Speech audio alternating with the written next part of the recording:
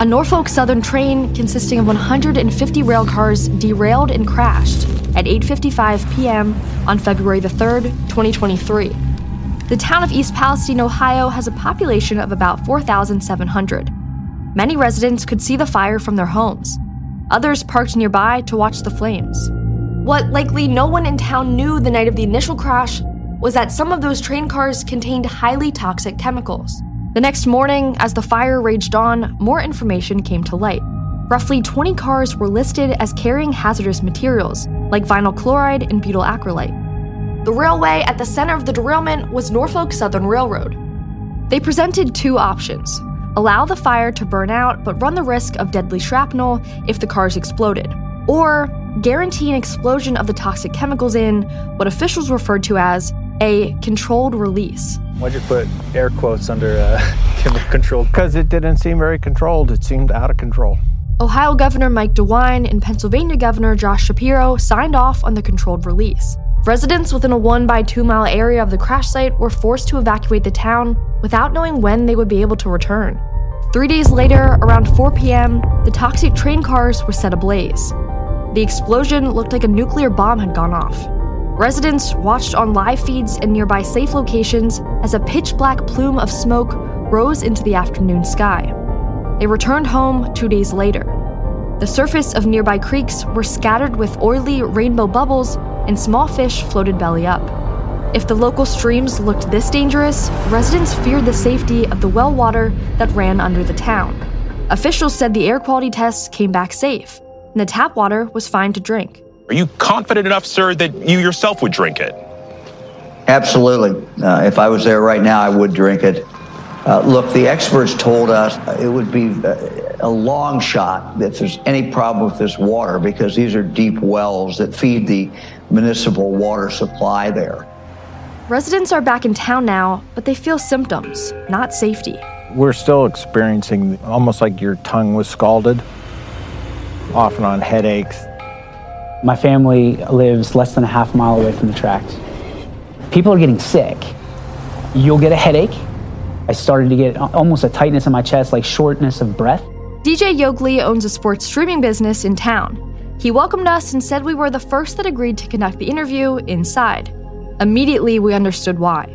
I can't even describe this smell. It's like a gas/nail polish. The toxicologist came in on Sunday and said that it is butyl acrylate, which is a toxin that was on the train, which is a smell that, if you go around town right now, continues to grow throughout. Do you mind if we continue this interview outside of? Yep, absolutely. Oh, yep. Yeah. Absolutely. Absolutely. It's making me lightheaded. I'm not. Yeah, absolutely. Jeez. It's making my eyes water. Yep. But this is the stuff that they tell us, you're okay. Yeah, you're good.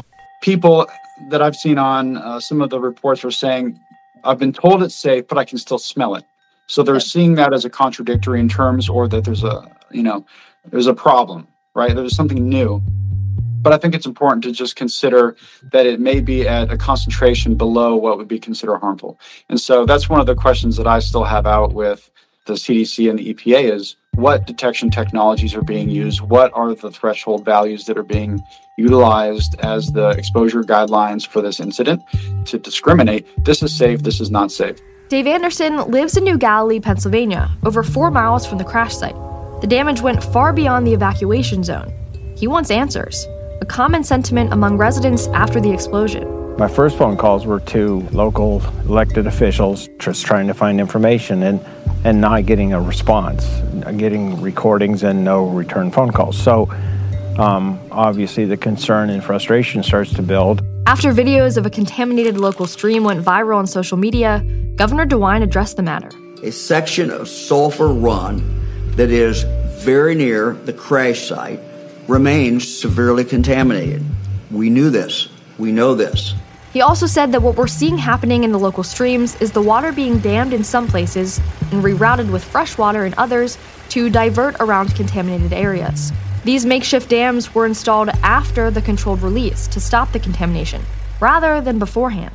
However, signs like this around town have not instilled confidence in the safety of the residents. I mean, you come through town and the crooks have caution tape around them, and there's people in hazmat filtering the water. It doesn't seem safe. I mean, the numbers are coming back and they say that everything's okay, but it just doesn't seem that way. J.D. Vance was in town today, really good, taking the press and just answering questions. We have a community that's been affected by this tragedy that is justifiably very worried about what's going on. And so we need to give people confidence that this is a safe place to live, to work, to raise a family. We did actually go to Leslie Run Creek just to see what it looks like. And I got to say, it really is worrying. I took a stick and I stuck it in the bed of the creek and pulled it along, and chemical bubbled out of the ground. As for testing, many townspeople said that when the tests were conducted at their homes, the EPA and contractors from Norfolk Southern were in attendance. Senator, I've heard from some residents that they are experiencing testing involved with the EPA and Norfolk Southern, and it seems like a bit of a conflict of interest. Yeah, no, I agree. So what we've heard today, and this is something that I became aware of, I would say, last night, and we've tried to follow up on it today, is that the contractor that's doing a lot of the testing is employed by Norfolk Southern. Understandably, a lot of people say, does that pose a conflict of interest? And so we're going to run down a little bit whether there are alternative testing options and how to ensure that that conflict of interest doesn't mean that people aren't getting good tests. Is that something that is normal in the world of, post-disaster testing? I think in a situation like this that is pretty grand in scale and scope, that it does make sense that all available resources would be marshaled in order to try to get the most effective and swift response possible. I think that's perfectly reasonable because one may have resources that the other does not, for example. We're back in town now. You lifted the evacuation order. We're drinking the water. At least we need to know, are we safe right now? Are our children safe to be able to be here? We just need people that are local leaders, regional leaders, state leaders, and federal leaders to step up to the plate and help us.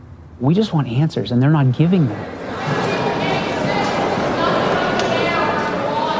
The village held a packed town hall in an attempt to provide clarity to residents.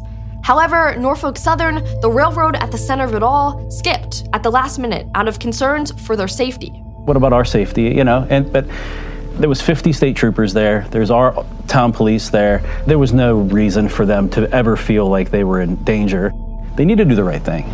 It starts by saying we really screwed up because we don't really know the ramifications of what they did yet. We saw that plume of smoke go up. It's frightening. What is that going to do to our kids and grandkids and possible birth defects and disease? I mean, God. Here's the one shot. The drone would have been up there. Isn't that insane? I noticed a residue, like on this, we have a white table on the porch, and so I wiped it. That's miles from the crash site. Yeah, it's a way more significant event than people are letting on. After not getting answers from Norfolk Southern, Anderson and a few neighbors filed a lawsuit against the railroad company. His main complaints are potential long-term health implications to him and his family and the well-being of his farm. I have a married daughter. She's pregnant. She was here actually that night with us.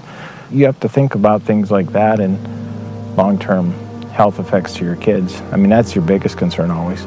Even though all the agencies that are performing testing and trying to make sure that the area is safe, I believe that they're doing everything that they can to do that in a safe, effective, and timely way. However, I still wouldn't let that overrule your five senses and your common sense. So if you taste something in the water or, in the food, don't eat it. If you experience unpleasant odors or vapors in your home, maybe go stay with some family for a little while. Health is top of mind for everyone. And while no one can say for certain if and how this could affect their health long term, business owners are seeing an immediate impact. This is a farm town. They're talking about the animals, the livestock, and there's a lot of people whose livelihood depend on those animals that if they're tainted in any way, they're done. I have 100 animals or more here. There's a whole list of farmers, dairy farmers, who their cows stopped giving milk and stopped eating for a couple days. This is literally my lifelong dream, to own a farm. I left home, went into service, got a great job, saved. I married a great person that her dream was to live in a house like the Waltons. And so that's what we worked for, and that's what we did. And, we have 7 children we raise here. We grow 80% of our food here. It's all in jeopardy right now. I mean, seriously, you have to face it. But Kim's Honeyvine and Winery has yet to officially open for business. They plan to launch on St. Patrick's Day weekend. Their newly renovated winery sits across the street from the crash site. So that footage you just saw is from the pole that's over that direction, and it's showing the train tracks that are right over here, completely parallel with this road and with the front of this new restaurant. We've invested everything we've had put into this place. And we had private parties booked here, and even weddings, people wanting to get married. And right across the street, you can see everything. You can see where they tore it up, where it all burned. We have pictures from our cameras, and you could just see the plumes of smoke for 4 days, and then they lit it all on fire. And we have a patio area outside here, and who's going to want to sit out there now and look at all this that's happened? Within 2 days, the railroad was repaired, and the first train barreled through downtown before residents were even moved back into their homes. Controlled burn was on Monday, so on Tuesday, there were replacement rails allowing trains to run through that area. You cannot dig out and clean up an area if it's covered by railroad tracks, and there are trains going over it. So the fact that they replaced the rails, I think, suggests they're much more focused in reopening the railway than in cleaning up this community. The day they released us to come back, within 3 minutes, the first railroad cars came through. Who thinks that's acceptable? I mean, I get upset when my kids bring home a C on their report card. I get mad when I drop eggs in the kitchen. You know, where does this put me? I'm out of my mind. Corporations exist for profit for the shareholders, and there's nothing wrong with that, but there is moral responsibility, professional behaviors. Professional behavior doesn't ignore risk. They understand, you would think, the financial implications of hurting people, but they didn't seem to respond effectively. This is what criminals do. They make a mistake and then they go hide in their office and they try to figure out, weasel their way out of it. How can we not pay them? How can we pay this person to pay them off? We see it all the time. That's corruption. Call it whatever you want. I'm not totally like a conspiracy-minded person, but and I also know how real people work. We may just be a little flyover place or a place you drive by and don't stop, but the railroad doesn't do anything for us. It causes noise pollution for us. It causes traffic problems. Now we have big problems. Now it's business as usual for Norfolk Southern, but residents are still uncertain of East Palestine's future. I've lived here for 36 years, and in this house specifically for 15 years. Me and my husband bought it when we were expecting our oldest. You know, this is all of our home, and the kids love it here. They're very active and involved in stuff, and it is heartbreaking to think about leaving, but I'm also terrified to stay. I hope that's a possibility, but not sure. So we spoke with a lot of local business owners too. We're concerned about, is my town going to be permanently toxic? Is anyone ever going to come back and want to eat at my restaurant? Do you have any long-term projections of what you think the future of the town will hold in terms of its toxicity and other potential ramifications? I mean, if you think of other hazardous materials incidents that have happened across the U.S., many of those areas have bounced back to normal. So I don't think that just because there was a single exposure here means that the town is completely doomed. But I do agree that it's the response and the dissemination of information to the individuals who live there that will really help dictate how the community itself responds to the event. No fault to our leaders. I think they're doing the best they can. This is a lot bigger than our small town, and I think they need help. The government needs to be here. Like, where's Joe Biden? I mean, where's the environmentalists? Where's the people that? Why aren't they storming our town? And I'm calling out to you right now. Where are you? Where are you? You worry about cooktops that for gas. You worry about that. Where are you? The people that want to hug the trees. I love you guys. Where are you at? Come out. Come out. We understand it. Not everybody's going to care. But would you care if it was your town? Would you care if it was your kids that you weren't able to give them drinking water? We're just looking to get hands in the pile right now. And if people want to help us and say, hey, we're with you and we'll do whatever it takes. But at the top of that pile better be our local leaders, better be our state reps, and better be our president.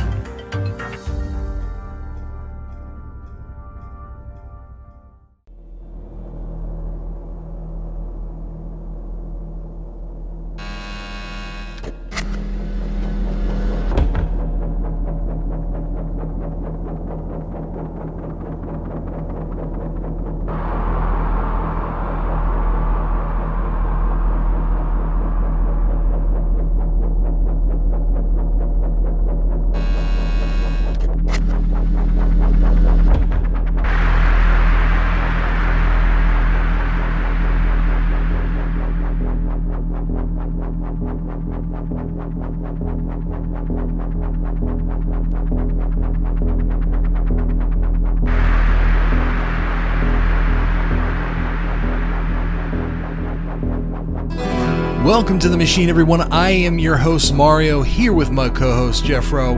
Journey with us as we adventure into conspiracy theories and the unexplained. Hello, everyone. I am your host, Mario, along with my co-host, Jeffro. Jeffro, how you doing? All right, I guess. How's everybody else out there in podcast land that's not infiltrated with hazardous chemicals? Well, I don't know. I mean, who does know? This one, Jeffro, this one hits very, very close to home. So close to home that this is the town that you and I grew up in.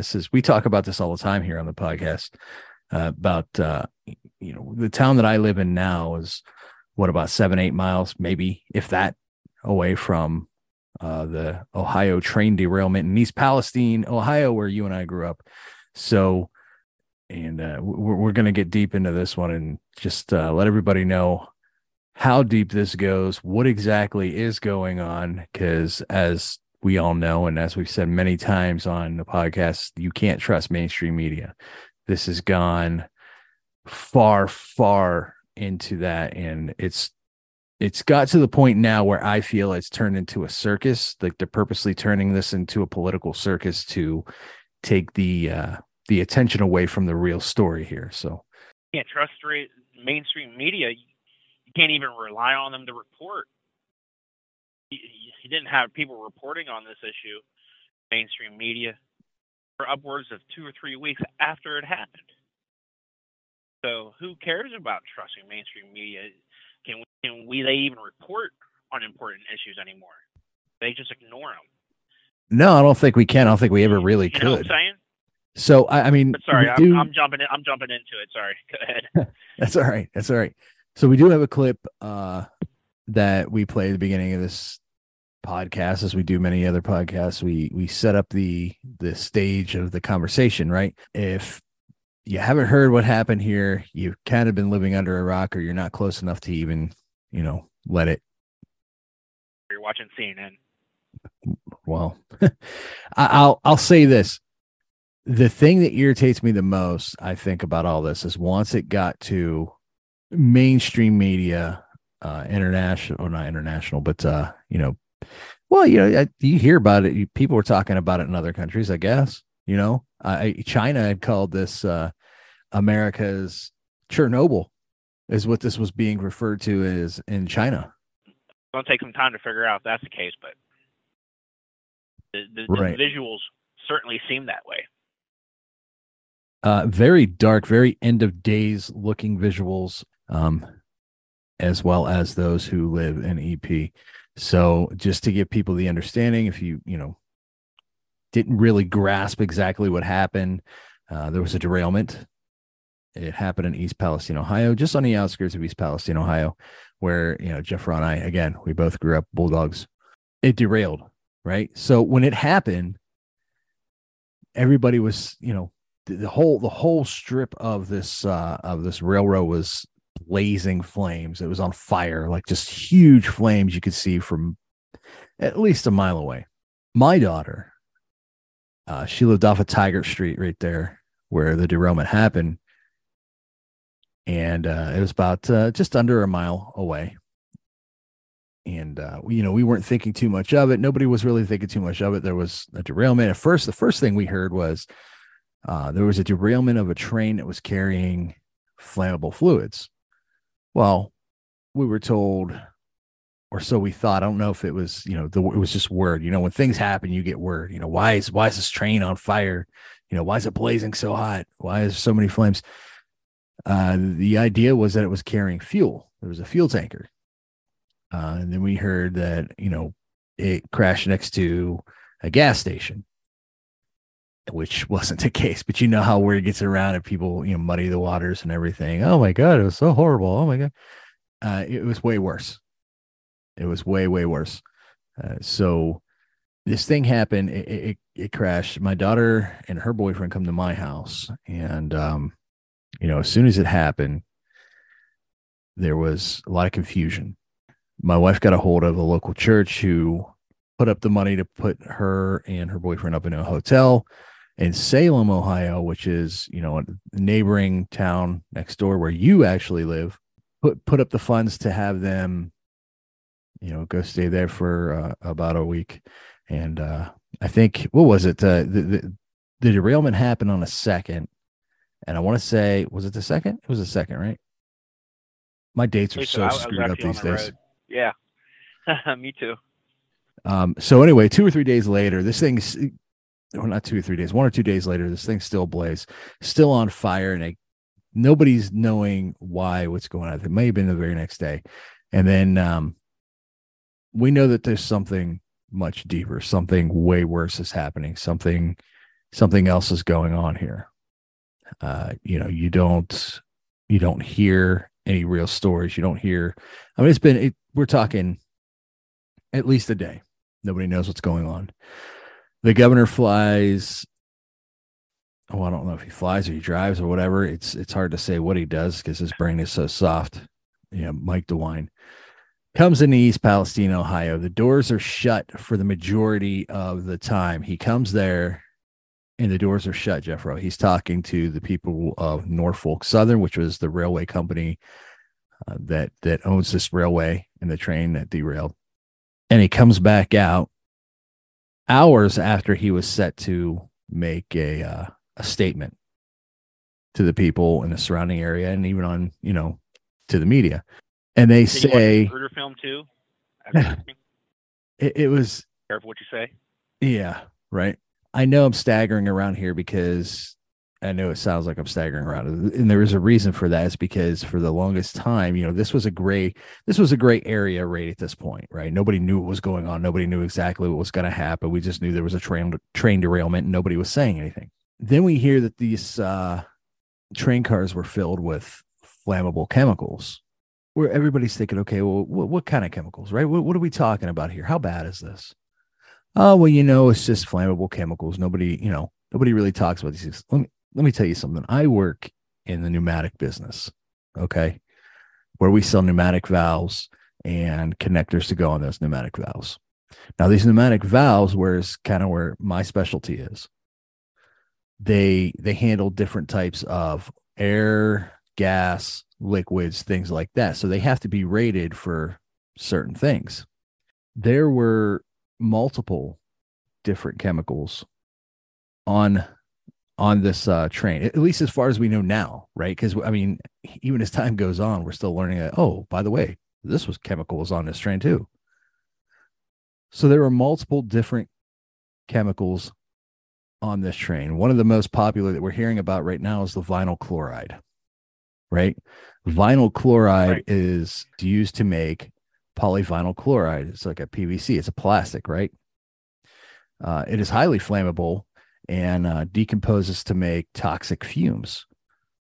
According to the National Library of Medicine, it is also a carcinogenic and can cause other health issues. Now, I am reading this from Newsweek, which, take it with a grain of salt, it is Newsweek, but this seemed to be the source that has the most detail to it. Now, one of the things they do leave out here is that it has been directly linked to liver cancer, directly linked to brain cancer, directly linked to lung cancer. This particular chemical that everybody is so up in arms and talking about it's very, very dangerous. In the pneumatic field that I work in, we don't make a sealing material that can handle this chemical. It eats it.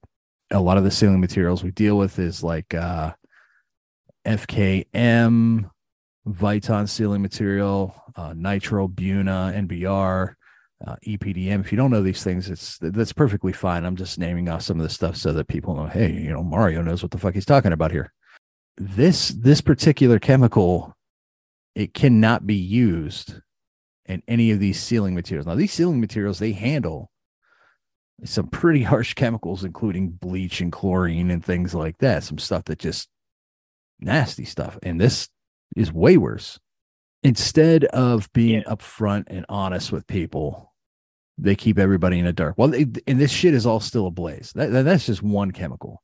This chemical was also, just to give you an idea, it was passed through OSHA laws that somebody could be around this chemical, just around it, at what was it, like 1 part per 8 million or whatever, which is very, very small amount it was 1 part per million for 8 hours or something like that. Right? I'd have to look at the OSHA law again. I believe that's correct. Now we're talking about, what did they say? It was like 5 cars of this stuff. And we're talking about like so many millions of gallons of this stuff that just caught ablaze. There were 5 train cars full of this shit.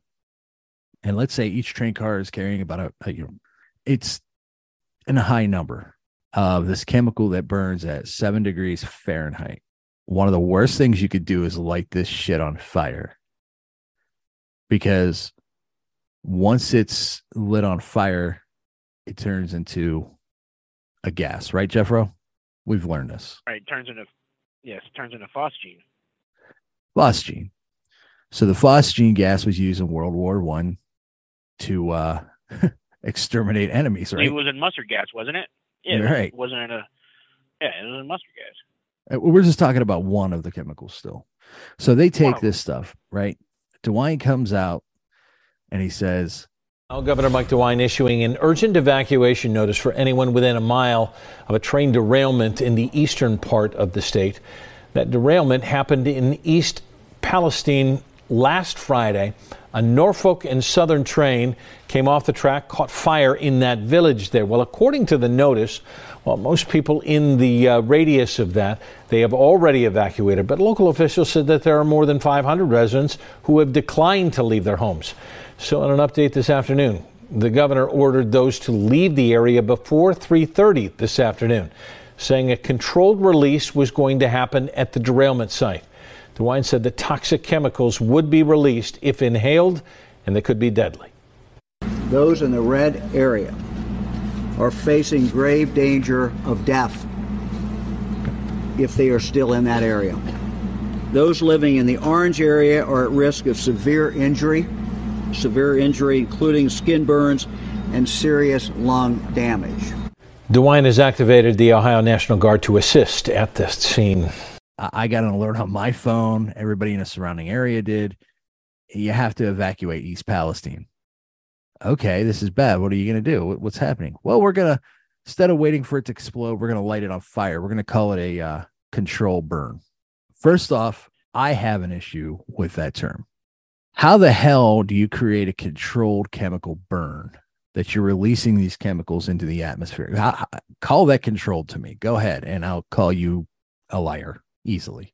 There's a point in time when you got to look at it and say, listen, we fucked up royally here. This is really, really bad. Lives are at stake.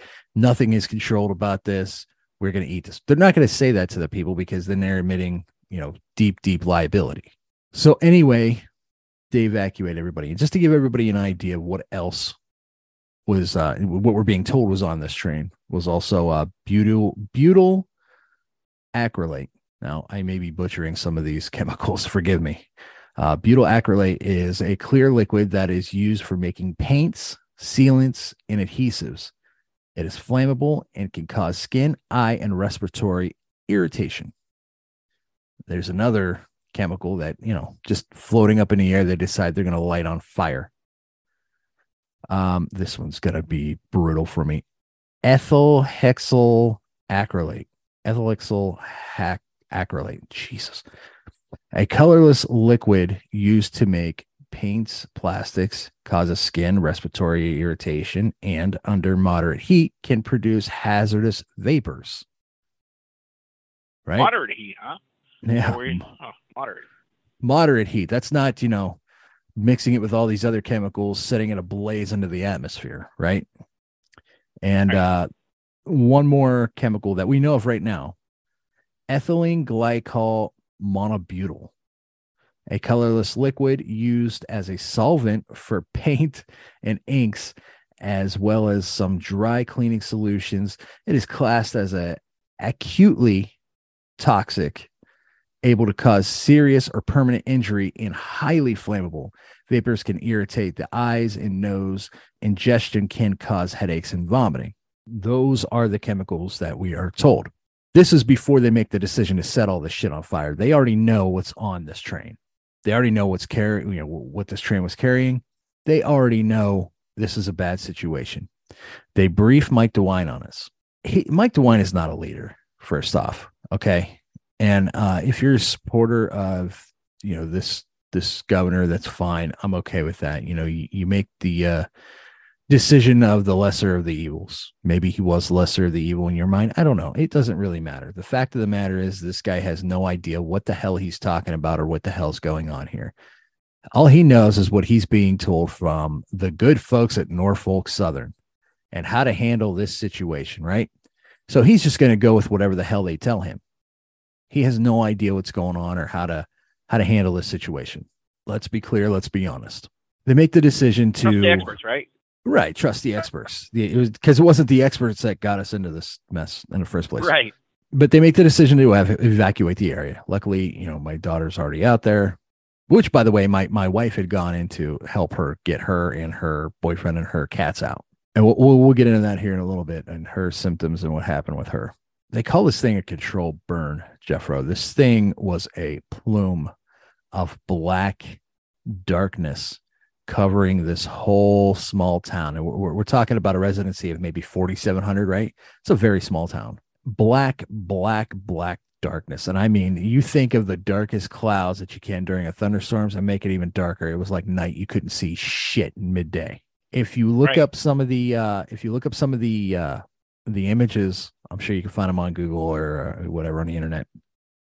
You're going to see some of these images and you're going to say, oh, well, it was an overcast that day. No, it wasn't. The dark black cloud was surrounded by other clouds that kind of dissipated into the atmosphere because that's what they were doing. They were releasing toxic chemicals into the atmosphere, into the local water reservoirs, everything. And, many people have made the claim that what they basically had done is nuke this small town and doom the surrounding areas. Because one, the idea is to try to get back to normal anytime something like this happens or anytime a quote unquote pandemic happens, right? You want to get back to normal. You want to fix things. You want to put things right where they belong. There's a right way of doing things and there's a wrong way of doing things. First thing you have to understand is that this is very, very, very bad. Somebody has to take responsibility. I don't know exactly where the outline of this is going to go, and I don't want to jump ahead of you, but you said a lot of things in there that kind of sparked thoughts in my mind. First off, one of the things you were talking about was the mixing of chemicals. Now, in basic chemistry, just basically what everybody learns in school and high school and whatnot, we were all taught that benign chemicals aren't always benign, right? And one of the things that they're telling us is, well, these chemicals individually, they're toxic, but, they're short-lived, they're short half-lives. But in school, I remember certain chemicals that interact with something as benign as water will explode. And I think one of the elements that people aren't really taking into consideration, at least in the public, is this. You've got 4 or 5 extremely combustible elements, right? So if something can completely change its chemical compound when added to something else, not only that, completely change into a new chemical like this vinyl chloride turning into phosgene. But what happens when you get 5 different hazardous chemicals combined? What's the new state? They're saying, oh, well, it's these 5 different chemicals, and I'm not even going to play chemist and try to repeat the names that you said there. But just logically, you combine all those, and then you light them on fire. Now you've got a completely different exotic chemical compound. And in studies, and I'm even looking, truck drivers, we get this, whether you're hazardous material or not, you get an emergency response book. And I'm just looking in here, some of those chemicals, and none of the guidances are good. None of them. They're like evacuate immediately, hazardous breathing, hazardous heavy chemicals, get into the environment, extend life of the chemicals. It's just so my question is, one of the questions that was peeking in my mind whenever you were talking was, yeah, maybe vinyl chlorine, right, which is the major one here, or the one that had the most volume, is the most is attention. benign, and the half, yeah, it's the one that's getting the most attention. Maybe it's benign on itself after it's burned, but then you burn it, it turns into something else. So what are the effects of that chemical into the environment? And then that's not the only chemical, like you said.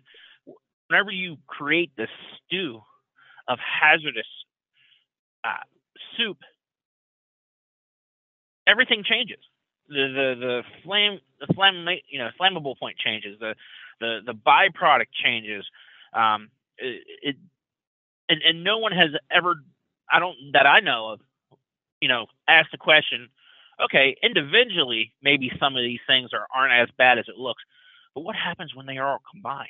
Because what people have to understand is what they actually did with these 5 cars, right, was they emptied them out. They dug a trench. They dug a trench on the track. Okay. Now, I don't know if they lined it or not. I don't even know if you can line. Put some sort of liner down that's going to not deteriorate underneath, these chemical compounds. But what we know is they dug a trench and they filtered all this shit into this trench. And that's where they did the quote unquote controlled burn, which even with firefighters, nothing's a controlled burn. It's just a proposed burn. Right. But they're being very selective with their language whenever they're talking to the public. So it's a proposed burn, even in firefighting. Matter of fact, you talked about your daughter living there. That's just one example. We have a lot of friends and family. I've got a cousin who her husband is in the East Palestine Fire Department, right? And she lives on Clark Street, literally a mile away from this. Like the railroad tracks are actually on her street, like 400, 300 feet in front of her house, and then this incident happened about a mile down the rail line. But their hazardous suits started to deteriorate within just a few hours of trying to fight this thing. Or I don't even know if they were trying to fight it. Details are sketchy. They may have just been in the presence of the fire, trying to quarantine people away from being it, because I don't even know if you can really fight it. But regardless, they're whatever they were protective wear they were using didn't last very long. So whatever the protocol, whatever, hey, listen, wear these hazardous suits in an instance of a chemical fire, and they're going to protect you. Well, whatever parameters they use to go ahead and determine that, they weren't accurate. And I believe Norfolk Southern actually came in and said, oh, we'll replace all of your wear, fire department, all your hazardous chemical wear, pretty quickly after all this happened. But I'm just using that as an example, right? We also have a very close friend whose family lives on South Street, which is less than a mile, which is actually where I grew up. So they're just blatantly telling all these people, everything's fine, everything's fine, everything's fine. Here's a chemical that spilled, here's, a list of chemicals that spilled. And as you and I have discussed back and forth, they've been really shady about all of this whole plan from the very beginning, because they've been reluctant to even want to divulge anything. So now that they're being forced to divulge something, we've seen this playbook before. Who's to say that they're not divulging the entire list Right. And Jeffrey, I'm going to get there, but I'm going to come in here and because there's some things that, again, the people weren't being told, nobody was being told. There's actually, cover up on certain things that I could speak truthfully on and say for certain. And I'd like to do that. I definitely would like to do that now. Yeah, and that's, I am on the road, so I'm divorced from some of this information that Mario isn't on. So that's why I said at the beginning that I didn't want to buddy, get too far ahead, but I wanted to throw in what some of the questions and thoughts that you sparked. If I had the option to be on the road, if I could take my family and be on the road right now, I definitely would do that. I know I said that I live in I'm in Columbiana, which is a neighboring town, right? And like I said, it's about 7-8 miles away, whatever. It's not safe in a surrounding area and even a bigger radius from there. And I'll get into that. But I'm going to jump back to the very beginning before the train actually derailed. There's actual footage of the train axle on fire. It's on fire, way before we got footage in Salem, Damascus area. So this train, to give you an idea, the train track's coming from Salem. To give you an idea, that's exactly where I live. Right. So it goes through Salem. There's footage of this axle caught on fire, which the video has been taken down many times. They're trying to silence everybody trying to share this information. But there's video of it on fire in Salem. There's video of it on fire in Latonia, which is the next town over. There's video of it in Columbiana, which is the town I live in. And then you go into New Waterford, East Palestine area, right? There have been people who have come out that work for the railway that says that are saying that this was completely unsafe. They knew it was unsafe from the start. Different areas where they do maintenance in Indiana. Some of the folks there are coming out and trying to be clear about this, saying that they know that this was unsafe and it should not have happened. That was information before even the controlled, quote unquote, controlled burn, right? Which we all know is bullshit. That is information that was consistently trying to be taken away from the public eye. Because like I said, anytime anyone shared some of this this video footage, I don't know if you can share it now or not, since it's blown up so much, no pun intended. But they were taking it down. People, different media sources, different social media sources. I know Facebook was one of them that was consistently taking this video down. Why? I don't know.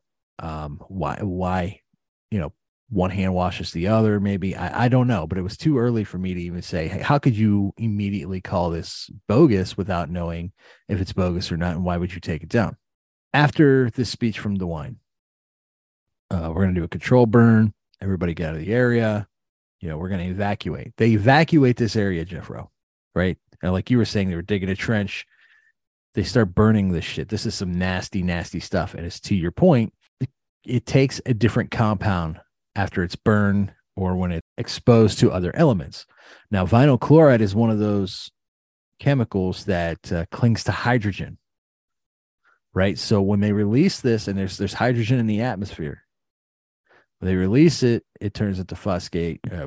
How do you pronounce it? Was it phosgate or phosgene? Phosgene. I'm thinking phosgate. I don't know why, but phosgene.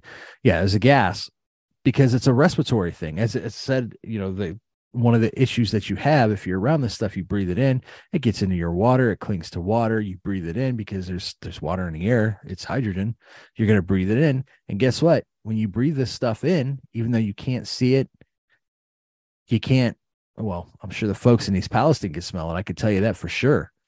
Surrounding neighborhoods, just because you can't see it, you don't smell it, you don't live in East Palestine, it does not mean you're not breathing it in. It's causing some serious issues, and there's going to be a long-term effect to this. We all know that. And that's where the biggest, to me, that's the most dangerous part of this. So they do this control burn. What was it? About a day or two later, after they burn this thing, after you go online, look at these photos, these videos, day or two later, I want to say about 2 days later, maybe 3. I don't know. Whatever it wasn't long enough. They tell everybody, okay, you can go back home now. Time to go back home. Everything's fine. Everything's good. You have dead wildlife all around your town. It looks like a nuclear disaster. The fish in the creeks are belly up. There's rainbow water and all the water in the creeks. You know there's chemicals inside of it. Foxes are dying. Chickens are dying. Cats, animals in East Palestine, Ohio, they're dropping dead because it's safe to go back home. It's not safe. It never was safe to go back home. It wasn't safe to be there as soon as that happened in the first place. My wife would come home after helping my daughter get out of there. And the very next night, she was experiencing some serious headaches, which a lot of people have been experiencing headaches more and more frequently now that this shit is in the air and people have been breathing it in. You have no choice. There's no option to get air in another place if the air outside of your home and the town that you live in is contaminated. She comes home the very next night. This is a heavy chemical, right? So it's going to last a while. If I had to give a guesstimate, and I'm not a chemist or anything, but I do know that these things lie around in the air and the water, just like any other chemical. I would easily say 15 to 20 years.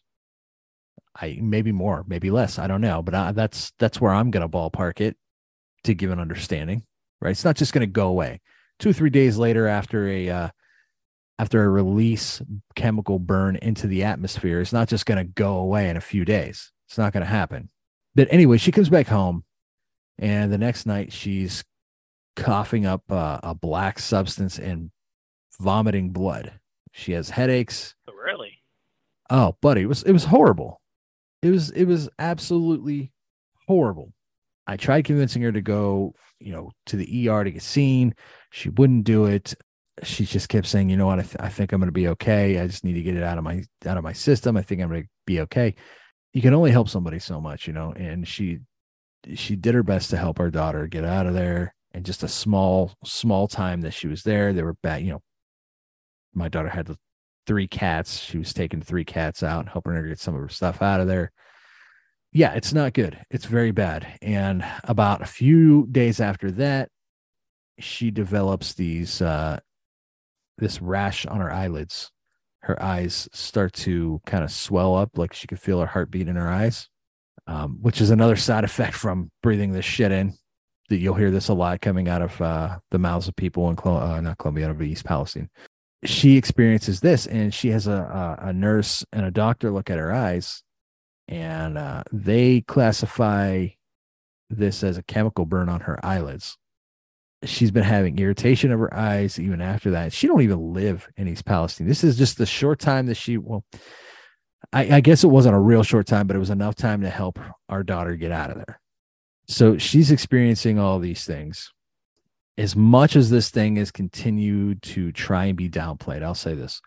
They got everybody back. And I'm wondering to myself, Jeffro, why are they telling everybody it's okay to go back home? This is way too early. This doesn't sound right to me. And then it clicked. The first thing this company did, this company that cares so much about the people that they fucking ruin their lives on, the first thing these people did was rebuild their railroad that they destroyed. That was the first fucking thing these people did. The first thing. Business must go on. They didn't think of how this was going to impact property value because they don't care. They didn't think of how this was going to impact local businesses, which I know some people that have local businesses around here. A young lady that I grew up with in East Palestine, I'm not going to name any names, but she has like a winery business, right? You really think those grapes are going to be good? But the first thing this multi-billion-dollar fucking company does is rebuild their railways. Now that we've destroyed the railroad, because we had to do a quote unquote control burn to quickly get it out of the way and get it handled, we got to rebuild the railroad. So what do? They rebuild the railroad. What do they do next? Well, you got to put trains on that railroad, right? You have to make money. These cars got to pass through. And you can't pass a vehicle through an evacuated area. You have to lift the evacuation. So what do? Is they tell everybody it's okay to go back home when it's damn well not fucking safe to go back home. It is not safe there. It is not safe there now. It was not safe when this shit was going down. And I can tell you that firsthand. It is not safe. Now, I am surrounded by a lot of people that refuse to believe that something so horrible and catastrophic could happen there around them or impact their lives, even in the neighboring towns. But let me tell you something, this is not good, and this is not over, and we will continue to see much of the fallout from this. But the first thing they did was tell everybody they could go back home. Why? So they could move these fucking trains over their damn track in an area that they destroyed. But let's also keep in mind here, when they set this chemical, burned it off. It goes up, and what goes up must come down, right? So law, right? One of the reports that I saw, an element that you're speaking on, when you bury this shit, right? It's at least in that area, it's got to be permanently in that soil, right? So as you were saying, and as they've been telling us, make sure you clean all your surfaces and everything because it sticks and it adheres to surfaces. And this is a discussion that I've had with people out on the road. And I can't tell you how many times standing in line at a truck stop to pay for, supplies that I look over my shoulder and they have a reference to the train derailment, and I ask, man, that's so crazy. I can't believe that's happening. Kind of just trying to spark a conversation. And most people look at it and go, I don't even know what that is. I said, and I can constantly gasp at the idea that no one even knows this is happening. And, since this has happened, I've been all throughout the eastern United States. So the fact that people aren't even aware of this issue is I'm flabbergasted by it. But more so to that point is this: whenever you bury those chemicals, anytime that area is agitated, maybe it's not in the air anymore, right? Just hypothetically, even though we both know it is. But the heavy material, the heavy chemicals, if they're in the soil, as soon as that soil is agitated, it's going to kick up into the air. And the report I saw was, I believe it was on Tucker. There was a girl who lived near the tracks, and they came and tested her air. And they said, oh, no, your air is fine. And then shortly thereafter, a train was going by and just picking up all of this material. And as soon as that train went by, their sensors went off. Yeah, it was a crazy level. An uninhabitable level. Right. Excuse me. So what they're doing is they're cherry picking the data, right? They're cherry picking the data, and they're going to areas where they know the water is safe, and they're saying they're testing the water there, right? And another report I saw was East Palestine, and in our particular area where we live geographically, East Palestine, since it's so close to the water basin, is one of the few communities in the area that doesn't have a lot of clay deeper in the levels of the soil, right? And there was some sort of survey that was done, I'm trying to remember the exact numbers, so forgive me if I don't have the exact numbers, but it was approximately 10 years ago, where the water management made the assessment that, hey, listen, the well water for this particular community is not well protected because there's not a lot of red clay in the deeper levels of their ground. So they were given some sort of $62,000 stipend to, beef up the security of their well water. And it's just funny to me that this community already suffers from bad city water. And now they have this event happen, and in a city where the water is already compromised on a regular, perfect condition day. Now this compromisation comes in where you have these chemicals. It's going to have even easier access to that well water, right? And if they're heavy chemicals, they're burying the shit. Who knows how deep it is? This brings me to my point. This is something I wanted to bring to everybody's attention. We've disclosed, we've tried in the past not to disclose where we live, jokingly, but at this point, with this happening, it's almost difficult. And you were speaking on the fire of the train tie rotted tire that actually passed my house less than 2 miles. That foundry company, I believe it was Bliss, the camera that caught that, that industrial park is literally half a mile from my house, and then I think the facility's deeper into the park, industrial park. But that went right through our town. Stunning new video is raising questions about the condition of rail cars involved in the fiery train derailment that happened last week in Ohio. Yeah, you may recall residents were forced to temporarily leave their homes after the train derailed in East Palestine. I know they say it Palestine is the way they say it there. Earlier this month, releasing hazardous chemicals. And the video on your screen now shows that the train appeared to be on fire. This is interesting. 20 miles before it reached the site where it actually went off the tracks, derailed. Now, the footage on your screen is captured by a security camera at an equipment plant in Salem, Ohio. Let's bring in Erica Moke. She's a reporter for our Pittsburgh affiliate KDK TV. Erica, what can you tell us about what this video is all about, what it shows, and what new questions does it raise?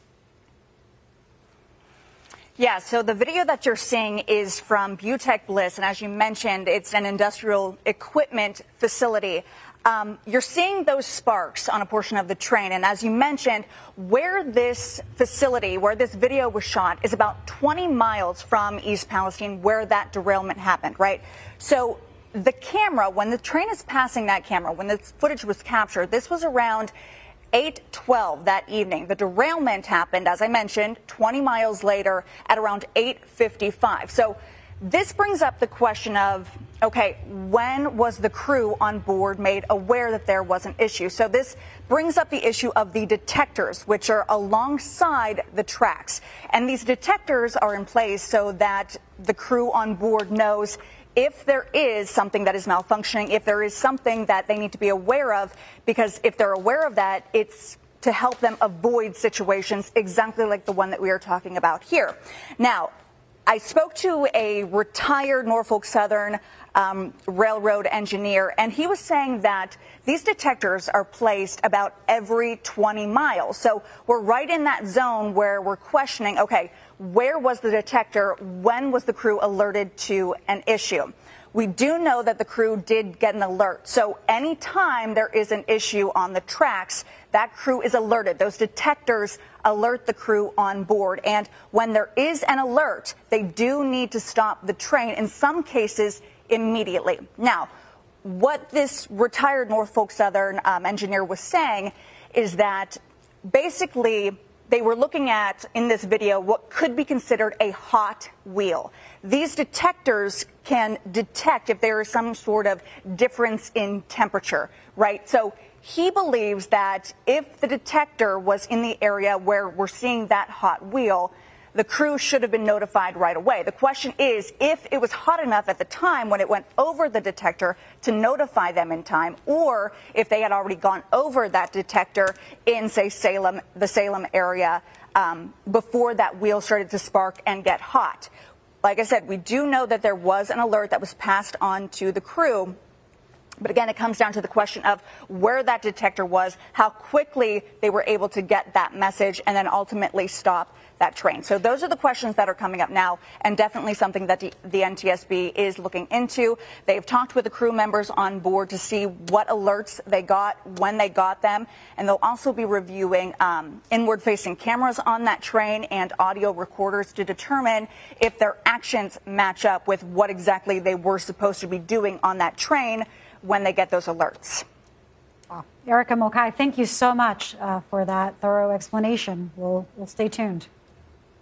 And as you said, you live literally half a block from the railroad. Sometimes when we record, we got to kind of wait until the train passes, right? Right.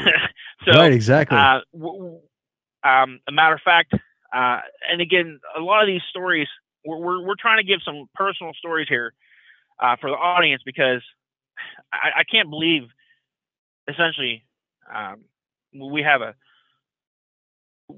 provide, entertainment and information for people, and our title of our podcast is Conspiracy Theory. I never thought we were actually going to be doing something so close to home. So this is sort of a mind meld for me. I wake up every day thinking, this is crazy. I can't believe this is actually going on, in the area that I live in and with the people that I love. But But my brother works at a company is a meat packing company in Salem. It's Freshmark. And along the railway, I believe there are these devices called hot boxes. They're sensors that detect if there's something wrong with a passing train. And when this train went through that area, Freshmark is literally right on the tracks. At one time, I believe, where the facility is, they must have used a rail yard as part of their transportation service. No longer, it's all trucks, all semi trucks. But it's kind of one of those small eastern United States towns that a lot of the foundries and everything are built up around the rail yard. And there were people up in the dispatch office of the trucking department of this company that had an oversight and saw this train and reported it.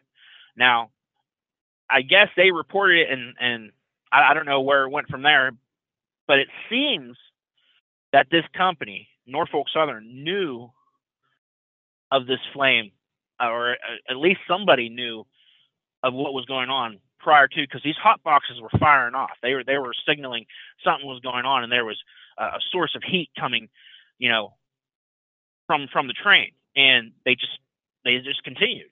And another sort of connection is my mom, her family grew up in Conway, Pennsylvania, and that's where this train yard was going. There's a huge train yard that my grandfather worked at for years, and my uncle worked at for 20 or 30 years.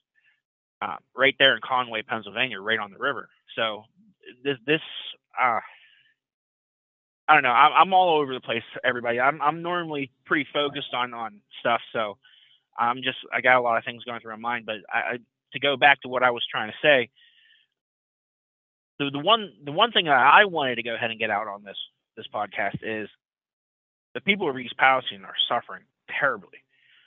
But for those of us who think this is an East Palestine problem, we're gravely mistaken, because those train cars, as Mario said, the most important thing to the rail yard, the rail company, was to get that line open again.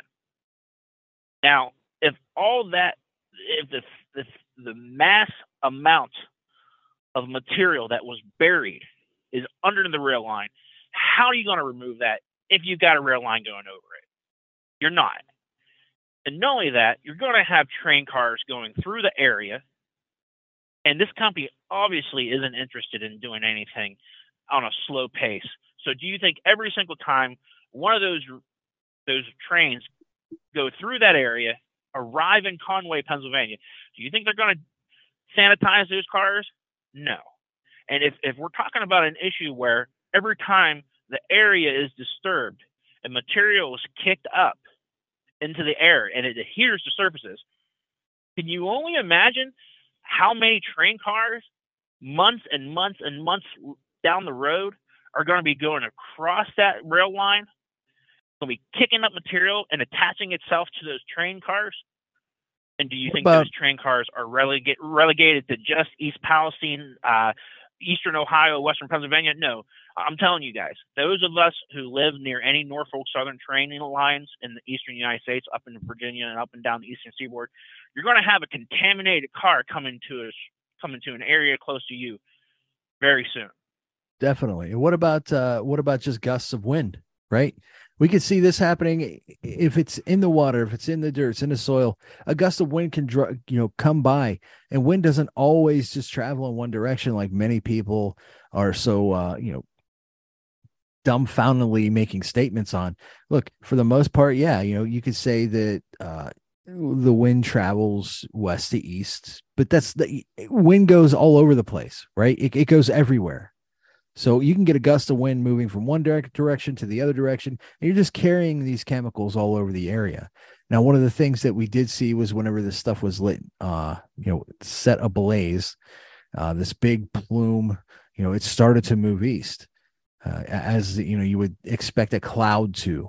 But we're talking about, let's call it a death cloud, right? And it moves over Darlington, which is right next to neighboring town to East Palestine, because we're right on a PA line. And just to give people an idea about East Palestine, it's a very low income area. It's these are humble people. These are 9-to-5ers. These are workers. These are very humble, modest. very modest people, right? But Jeffrey, you and I grew up in this town, and we both know the one thing you don't want to do is awaken the beast. And East Palestine, we've always said it was the people of East Palestine were like that. You know, they will be modest, they will be content in their own way. Do not mess with these people. And that's exactly what's happening here. People are getting irate, people are getting stupid in one case, because I've seen different people on social media talking about blocking the railways to teach Norfolk Southern a lesson, stop their trains. That's a bad idea. That's very illegal. You don't do that. But these people, they don't, they're not thinking rationally, right? I'm not trying to speak down on anybody, but I just want to get this message out there. Do not do this. This is not a good idea. So this cloud moves, right? It continues to move east, northeast. Some of it anyway, because it starts splitting off and it goes all over the place.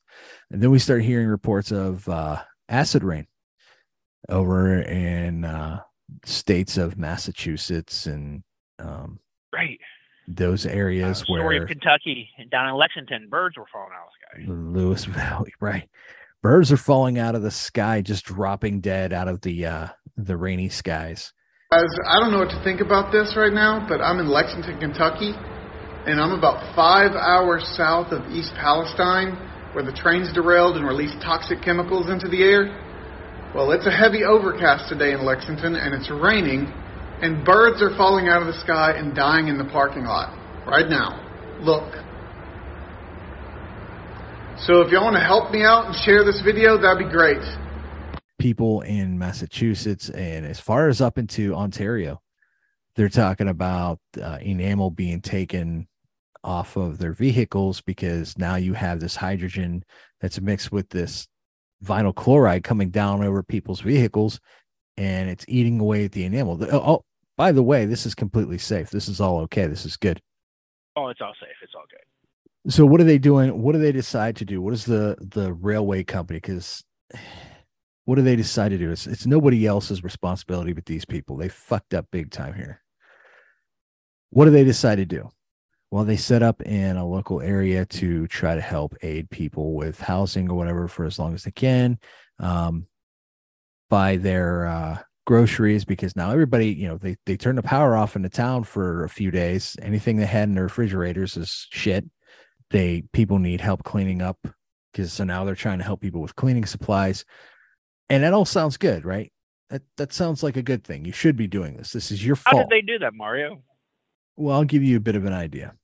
Okay, before I get into that exactly. You mentioned of the testing. People who go in there and test the water, they test the air, which sounds good. You want to make sure all this stuff is okay. Here's the problem with that. It's Norfolk Southern hiring a third-party contract place to come in here, test all of these levels. And now if somebody owns property and they want their property tested personally, like say, they go to Norfolk Southern and say, hey, can you test my property to make sure my place is okay? It's safe. I want to let my dogs out, whatever. They'll do that, but you have to sign off on any lawsuit. Now, there have been people who have done this.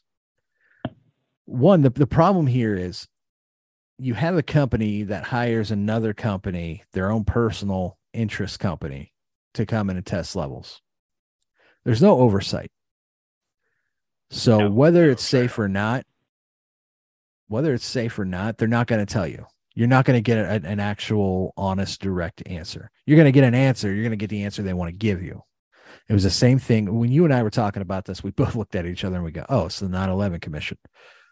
Same thing happened there when they told all of those people it was okay to go in there and start cleaning up. And they found out that, hey, guess what?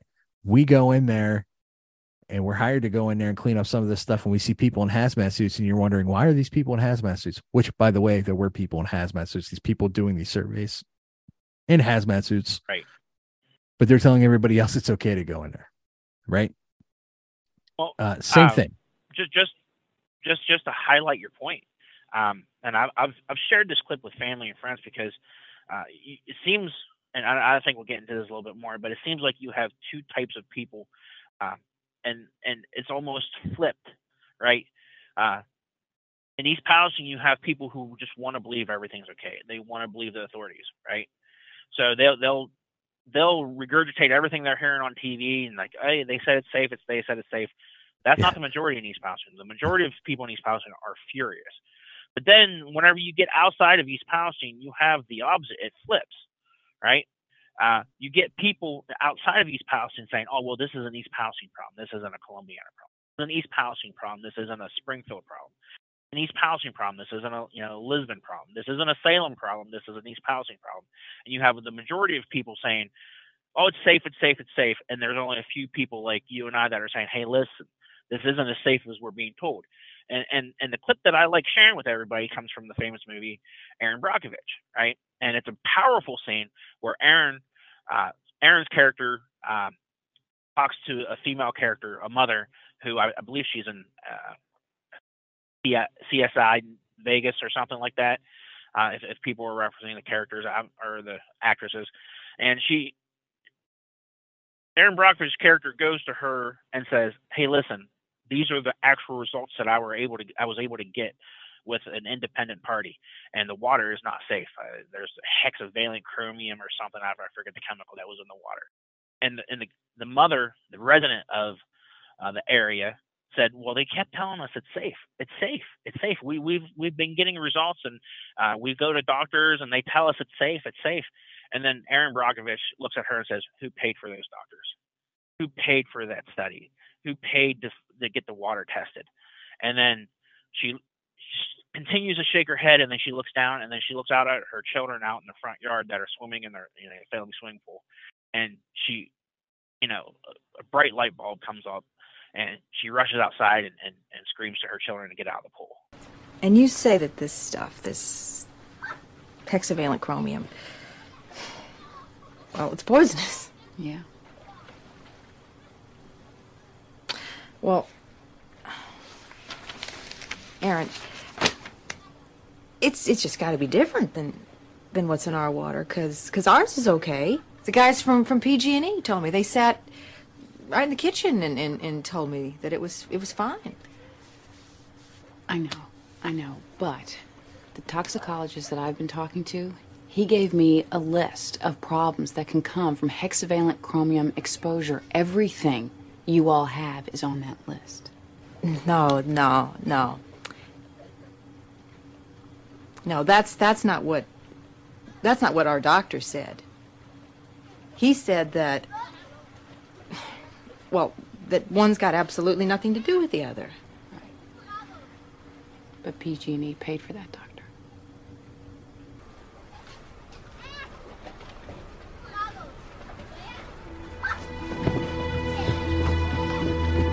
Ashley! Jana! You have the pool! I said so, that's why! That's what's going on here. I think, I don't want to speak for you, Mari, but that's sort of what you're saying here.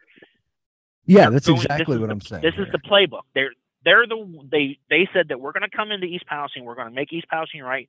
We're going to pay for everything. They're not doing that because they're concerned with the people of East Palestine or the surrounding communities. They're doing that so they can control the narrative and they can release the information the way they want to release it at their pace. They're doing not doing this it because they care. They're doing this to minimize the casualty to their fucking banking accounts. That's the only reason why they're doing. That's exactly why they're doing this. They know that a lawsuit is coming their way. Make no mistake about it. They know exactly what's coming their way because they know they have damned a town and its surrounding fucking areas. They contaminated the water, they contaminated the air, and they don't give a shit about any of the people in this area. They don't. They give zero shits about anybody in this fucking area. And let me tell you something. My daughter, her boyfriend went down there to try to get some help because, like I said, my wife got them some help through a church. And the idea was to go down there and see if they can get reimbursed so they could give the money back to the church, which they did. However, in order to get this, you know what they decided, the railway decided to make them do? Any idea? in order to get help. Oh, I think I know where you go with this. Yeah. In order to get help from this railway that came in and just raped this town and the surrounding area, because that's exactly what you doomed everybody in the fucking area. They decided, before we help you and we give you funds, after you show proof that you have this receipt from this place or that place, or you needed, a receipt of gas or a receipt of food, we're going to have you sign off on a W-9 form. A what? A W-9 form. Now, A W-9. A W-9 form, Jeffrey. My daughter doesn't work for Norfolk Southern. Her boyfriend doesn't work for Norfolk Southern.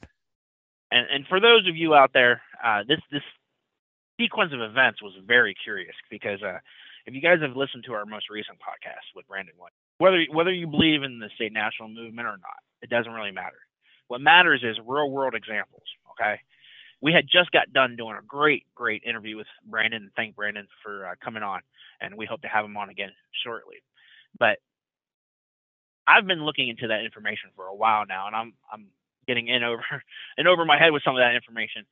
But one of the basic things they talk about how they talk about and get the public to acquiesce and control them is they try to put you in a subservient state. And one of the best ways to be able to put somebody that you're at odds with into a subservient state is to position yourself in a manner where you're an employee or employer, right? Or you're a corporation, right? And you're dealing with a subservient, whether it be an employee or, in the instance that we talked about, citizen. And your daughter and her boyfriend came into the house and just showed a bunch of papers that they had to do. Right? Who, by the way, we were kind of concerned. I just want to let everybody know my daughter was, she is a heavy asthmatic, very, very heavy asthmatic. She was hospitalized, intubated for this when she was a child, put into an induced coma. We almost lost her. So the underlying health condition there. And like I said, she was less than a mile away from the crash site, just to give people an idea. And these people, they don't, she had to deal with that stuff. Right. They don't care. My little sisters, they live in this town, right? Again, less than a mile away. It's a very, very bad situation that there's you think that these people come in to help. They don't come in to help. They're not there to help. They want people to sign off. They want to offer people $1,000, Jeffrey. They know this is a low income area. They know what $1,000 means to these people. But $1,000, well, they want to give them $1,000 to shut up.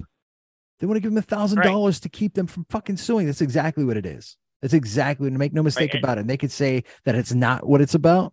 That's exactly what it's about. And this is how they're doing it. So we go through that whole podcast, and the first form that they pop up, that they show us, is a W-9 with their social security number on it. And the first thing I thought was, Norfolk Southern, way that they're going to try to buy their way out of this is they're going to get these residents of East Palestine, be able to register them and create a status that they are employees of Norfolk Southern. And that's exactly what they were trying to do. They were trying to make it to where they can get some sort of tax break by paying these people off. Norfolk Southern was going to get a tax break. They're going to manipulate the system. And there's even several videos out there where a lawyer explains exactly what I realized and what I saw immediately. And so very rare in life does something happen so quickly to reinforce new information that you just learned. And if you remember, Mario, I'm probably going to use this word quite a few times because I don't really know what other word to use. I was flabbergasted. I was beside myself. And I said, I can't believe that they were having people sign a W-9. They're not employees, they're victims. And then not to even mention that, but this is, I believe the same lawyer said something along this.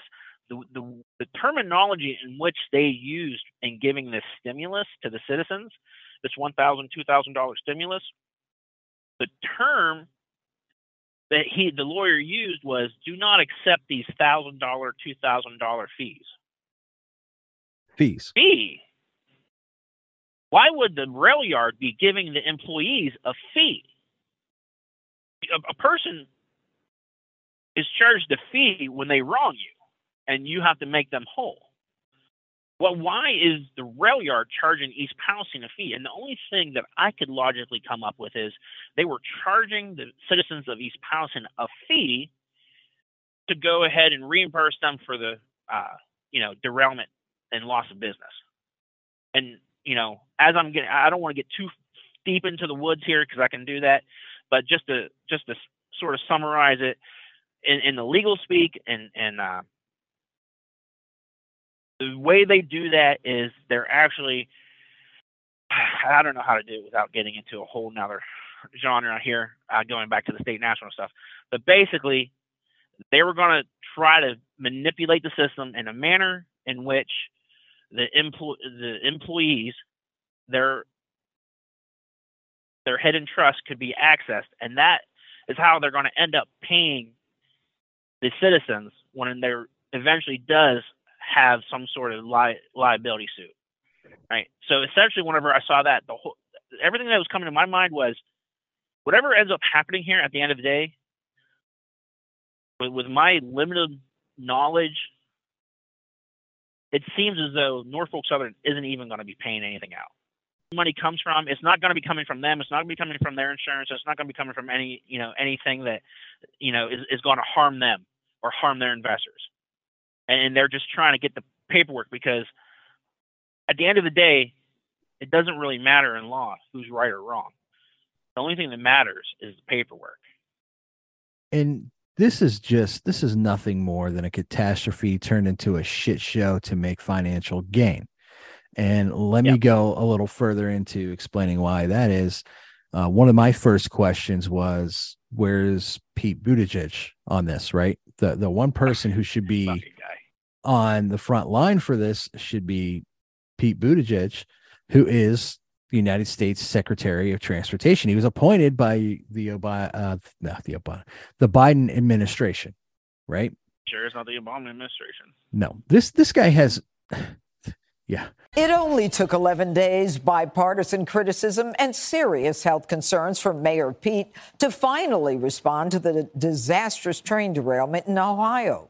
Toxic cancer causing chemicals spewing into the air after a 50-car train packed full of hazardous materials veered off the tracks earlier this month. Homes were evacuated and authorities started a controlled burn that set off a massive plume of black smoke. Just days later, people were told it was safe to return to their homes. But now there's disturbing reports of animals dropping dead and people getting sick. Their homes should have been cleaned from the onset. These people were being marginalized in an effort to mitigate this. This is the first time I've been here in a week, and I was here 5 minutes, and I have a headache right now, and you can smell it. Anyone who comes here who hasn't been here can smell it. If it's so safe and okay, then why does it hurt? Buttigieg making his first public comment about it last night on Twitter. He could have brought it up during an event yesterday, but instead made jokes. We've faced issues from container shipping to airline cancellations. Mm-hmm. Now we got balloons. That's right. Okay, why are these people... Of infrastructure where you got a neighborhood, often a neighborhood of color, that finally sees the project come to them, but everyone in the hard hats on that project looking like, doing the good paying jobs, don't look like they came from anywhere near the neighborhood. Okay. All right. So they keep saying it's so safe. It's so safe. So why doesn't Buttigieg, who just decided to talk about it almost, 13 days, 10, 12 days later, why doesn't he go visit the site if he's so concerned? It was just a week ago tonight that President Biden gave his State of the Union speech, and a big portion of it was about the forgotten man, right? And he was talking about labor unions, really. That's what he was trying to get at. But what about these people? And they really did feel forgotten for a week. And where is FEMA? Right? Why aren't they on the scene right away? The Secretary of Transportation, I understand having a lighthearted moment at an event, but this is really serious. I had a friend of a friend reach out on Sunday night and say that, and I think you had it on last night, where the fish are turning up dead in the rivers. Well, that should portend that there might be a very serious problem. And so, unfortunately for the people there, I think they're in for the long haul here. But because of this attention, maybe they will be able to get some place safe where they can wait it out to make sure that it is going to be okay to be there, because we don't need long-term health effects on top of the fact that their lives were just upended. Well, Greg, in addition to all that, we have a recollection of 9/11 when I think it was Christy Todd Whitman came out. She had been the EPA director and then the governor. And everything is safe. Everything is safe. And we saw what happened then. The shame of it is this is in a poor area. It's in a minority area. And nobody's really talking about it until Governor Wine today got up and said it was outrageous. Yeah, you can't blame them because they're busy. Mayor Pete is busy. He's got some pretty big issues that he's dealing with. For example, did you see what he said about construction workers? Yep. That it's really a problem that their skin color doesn't match the diversity of a community. And that's really got to upset people. I remember as a kid walking around, and I was very upset whenever I saw a minority construction worker. I was like, oh my God, no, they all have to look like me. That was a primary concern. All the other things about safety and whether the product was, that was not as important. This is the problem with catering to the woke. They don't have time for real problems. So they chase these completely made up ones. A train derails or a plane crashes, but they worry about the white construction worker offending somebody who doesn't exist. I don't believe a single person has ever expressed a problem about a construction worker's skin color, unless it was another construction worker. But this is if you want to talk about a toxic spill, look at wokeism and what politics is doing to every part of life. I mean, it's injecting race into everything, including our buildings and our infrastructure. Our infrastructure is now racist. Geraldo, there are more than 1,000 train derailments a year in this country. 1,700. And the truth is that I looked into what was on this train, and in addition to the cancer-causing hazardous waste that they had, hazardous materials, they also had frozen food. They had salmonella, which is wheat. And there was no requirement to even notify the state that there was hazardous waste. There's a train derailment, several every day, 1,700 in the country every year. The main reason, broken rails. Pete Buttigieg is the most disappointing member of President Biden's cabinet. I don't mean to make it ad hominem. I don't mean to make an attack on him. But where the hell was he for the baby formula? Where was he for the supply chain disaster? Where is he when he wanted to be president? He got accused of racism early on in his career, so now everything is about race, to Greg's point. Mm-hmm. But in terms of the job of transportation secretary, that's a hard hat job. He should be where the action is. If the airports are getting all screwed up, he should be at the airport. He should at least symbolically be there to express the concern of the federal government. It is absurd. I live in Cleveland, 80 miles from what you're looking at. Pittsburgh's 50 miles away. The first thing Erica asked me is, what's the prevailing wind? Is it going to blow this way? We're going to have this vinyl chloride's no joke. It's like World War I poison gas. You've got to really be very, very careful about it. Buttigieg, to me, he is very, very disappointing, and I hate to say it. Race matters, but everything is not about race. My brother Wilfredo, my late brother, was the first Puerto Rican steam fitter in Local 1 in New York. He put the sprinkler system in the World Trade Center. They were working in the police headquarters when the planes hit the World Trade Center. I know about unions. If the Democrats are serious about integrating construction work and related industries, they should go to the Democratic unions, and they should be the people who are in the vanguard of integration. And to make a fuss about it without any specifics, it is so insulting to the people of Ohio particularly. But that black smoke is for real. Mm-hmm. What if you're looking out your own window and you're looking at that? Yep. And you're wondering, where's your kid? And your frog just died, and your fish are belly up, And, it's pathetic. I think that this is really, and it got too little attention, Judge. And if hazardous chemicals got into the water and killed the fish, how in the world can the EPA say that the water is really safe? And then what are the long-term impacts or effects as the water, the tributaries of a river continue to go southward? The Ohio River flows through Pennsylvania, Kentucky, Missouri, Louisiana, Georgia. You can't believe what the EPA tells you because industry stacks the EPA with industry hacks. And that's how it's not a bunch of tree huggers at the EPA. It's a bunch of cover-up artists. The only reason people cared about the story in the first place was because animals were dying. It's our country's so funny. Yeah. You show a picture of dead fish, dead chickens, dead birds. And, dead whales. Oh, my God. Dead whales. Oh, my God. Yeah. Fish are dying. Rabbits are dying. And then all of a sudden, Judge, they told us to stay inside for a year because of COVID, because of people that most 99% got a runny nose. There's a toxic WMD goes off, and they're like, I go back to work. Yep. They declared a national emergency for monkeypox.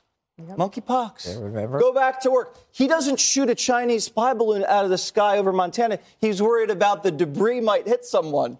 A cow. There's a toxic explosion in the state of Ohio. It's fine. Kids are going back to school. Don't worry about it.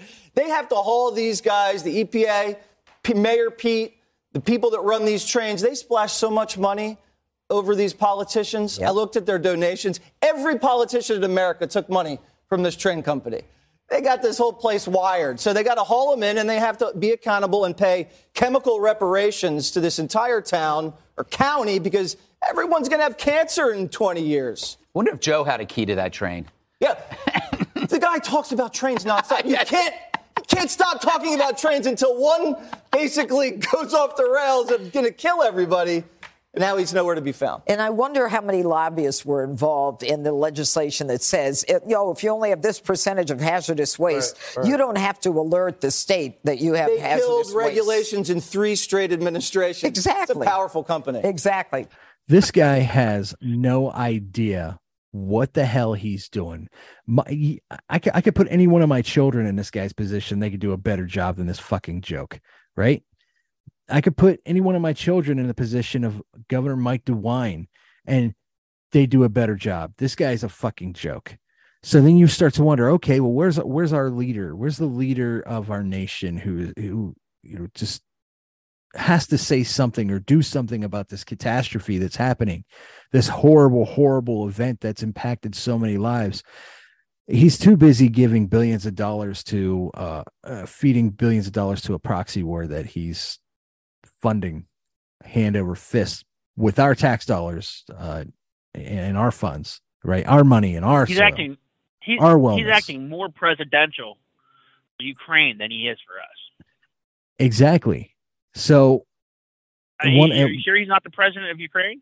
Well, I don't know. There's some sort of circle jerk going on there, and we talked about that when we started talking about the Ukraine war. Yeah. But then, I hear on it, Mike DeWine speak about, well, we didn't really ask for help. We don't feel that it was needed. You don't know. Yeah, you have to let me know what the hell was going on, because from out here on the road, from what I heard was there was some sort of a courtesy handshake offering of, we can give you federal assistance or subsistence or however you say the word, and DeWine was like, yeah, no, we got it, we're good. Right. Is that literally what he said? Yeah, that's what happened. The president called me and said, anything you need. I have not called him back after that conversation. I will not hesitate to do that if we're seeing a problem or anything, but I'm not seeing it. That's what happened. So that, there was a point when it got so much attention, Biden was like, you know what, do you need something? And he was like, no, we got it. And it was ended. Right. Wow. So once this continues to pick up, Gus, by this time, you have children going back to school in East Palestine, Ohio. And I had seen a video of there's a local mother who went to school to pick up her daughter, and she's vomiting obtusely into this trash can. And during this video, she asks, are you okay? Are you okay? And she goes, no. She goes, what happened? She goes, I took a drink of water. And she goes, you took a drink of water. What do you mean you took a drink of water? She goes, out of the water fountain. They didn't close the water. They told all these people it was fine to go back home. It was fine to drink the water. These little kids go back to school. They got the water fountains open. This little girl drinks from this water fountain. She's vomiting obtusely into this. They didn't prime the water fountains. They should have had the water fountains and the water lines, running for a little bit to get the stagnated water that. Oh my goodness! Which doesn't, Jeffro? It doesn't matter. The chemicals in the water anyway. It really doesn't matter, right? No, but it's going to be It's going to be at its heaviest form. Oh, the water that had been sitting there. So yeah, you would have thought the janitors or somebody would have went around and started priming all the pipes to try to run off any sort of excess of. Oh my goodness! So they didn't do anything. They just said go back to school. Go back to school. Everything's fine. You can go back to school. Water's okay, right? People start posting pictures. I know, local people, because these are people that we grew up with, posting pictures of their children coming out of showers and bathtubs with chemical burns all over their body. This is not normal. This is not safe. Can you talk about how old is your son? And obviously it must be extremely concerning when you saw him shaking in the middle of the night and vomiting. Mm-hmm. Yeah. I'm sorry. It's so personal. It's very personal. It's very scary. He's 9 years old. He's in the 3rd grade. We were painting his Minecraft Valentine's Day box for school, before I sent him to bed, on the night that it happened. Right after you said that you entered his room and he was shaking? He was projectile vomiting across the floor out of nowhere. He was very confused. I mean, he did wake up out of the middle of his sleep, but he was shaking. He was begging for water. He said he couldn't breathe. And like I said, he did get sick once about an hour later at the hotel. He broke out with some rashes on his skin, but they've since went away. But we have not been back. We have not been even close to the area. Right. Nobody tells them they need to prime the water. If they do need to prime the water, the local creeks, the contamination gone down to the Ohio River. You've got all of this stuff that's just all over the place. It's not good. It's ground zero of fucking Chernobyl is what we're talking about here. So what happens?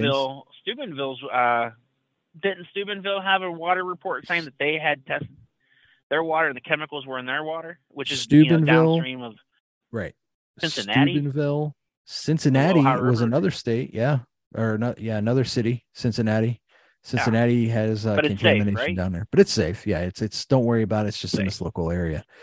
Yeah. So after this happens with this little girl, no, that's all right. After this happens with this little girl and everything, they ask Governor Mike DeWine, hey, would you go back to East Palestine if that's where you lived? Well, I'd go. I'd probably go back home. I'd probably stay inside. I'd probably be drinking bottled water. Governor, if you were to live in the area, would you feel comfortable moving back into your home? Let me take the first part. Look. I think that I would be drinking the bottled water, and I would be continuing to find out what the tests were showing as far as the air. I would be alert and concerned, but I think I would probably be back in my house. You're going to say that now after you told everybody it was okay to go home and drink the water. Now you're going to tell them, yeah, you might want to stay indoors and drink bottled water. So what they're doing now is they're telling everybody to change their furnace filters, which, makes sense, right? Nobody was told to do that before. This has gotten so big to where you hear it on national news. Now you're hearing it on Fox News. You're hearing it somewhat on MSNBC, CNN. But it gets to the point, Jeffro, where a story like this gets to the point they start politicizing it. And it's less about what actually is going on and what's happening in the cover-up here and more about who is there to help, who's going to do what, which side is going to be compassionate to this area now. We got to feel bad for the people of East Palestine, Ohio. So after, Biden continues to give billions of dollars to the Ukraine, Pete Buttigieg doesn't show up. Donald Trump says, well, I'm going to throw my hat into that ring. I'll come there. He's going to take advantage of this. I'm going to come down there and take advantage.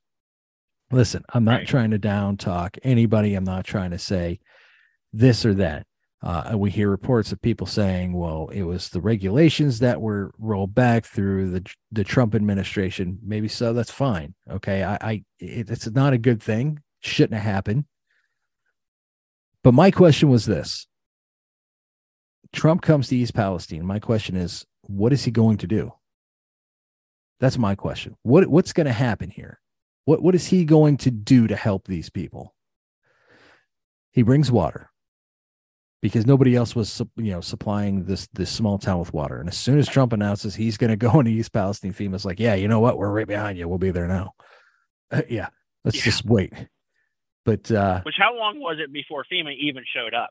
It was a couple of weeks before they ever even showed up. And Red Cross, when they showed up, did they not? They headquartered right at the high school for the few people that didn't have anywhere to go that was within the mile radius of the incident, and they had them evacuate.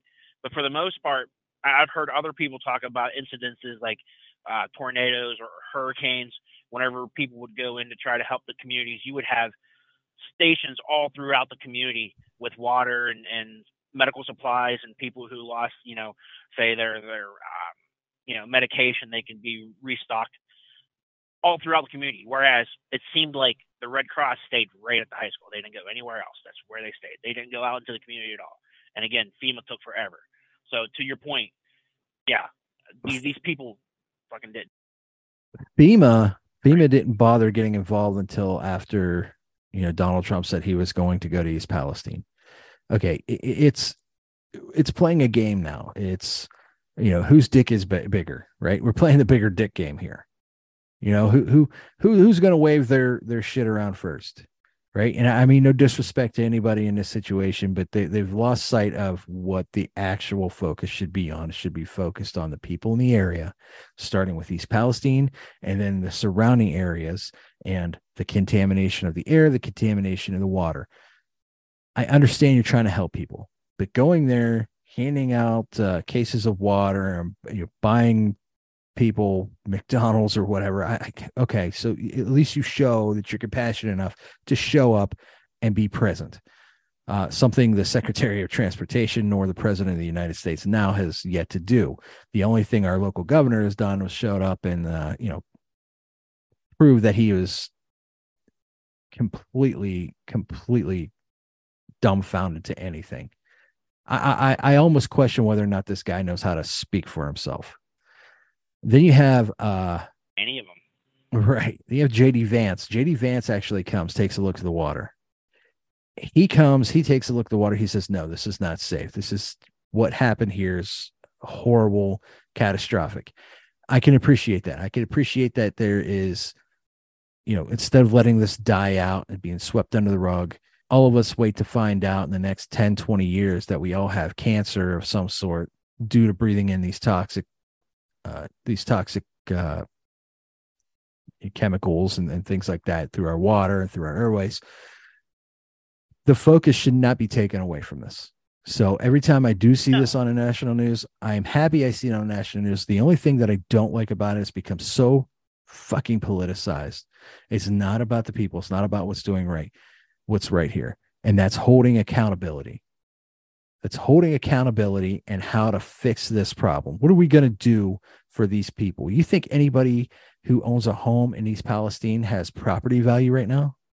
They have none. No property value. People in the surrounding areas. I'm worried about my property value now because I don't live more than 10 miles away from it. I live about 7 or 8 miles away. I'm wondering how my property value is going to be impacted now. And, I'm worried about. It's funny you said the mileage thing, right? I want to touch base on two things real quick. Okay. First off, whenever you're talking about coverage, right? You talk about the motivation of the media doing what it is that they're doing. I came across some information. The major stockholders in Norfolk Southern, right? The people who own the most in that conglomerate, right? Because it's not just owned by one person. It's not just one railroad baron like Vanderbilt like it used to be. These are all traded on stocks, right?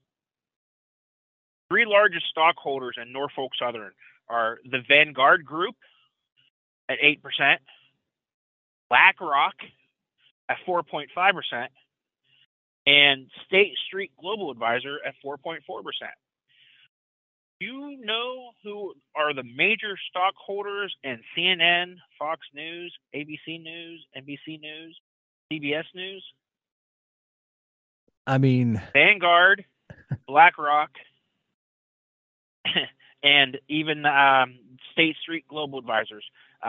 CNN, Vanguard at 7.4, BlackRock at 4.8, State Street at 4.1, and so on and so forth. I can go ahead and we can share this screenshot that I got this off this video on the Discord and on the website. But you see, especially Vanguard and BlackRock, who seems to be the villains that pop up everywhere in the last, 10, 15 years.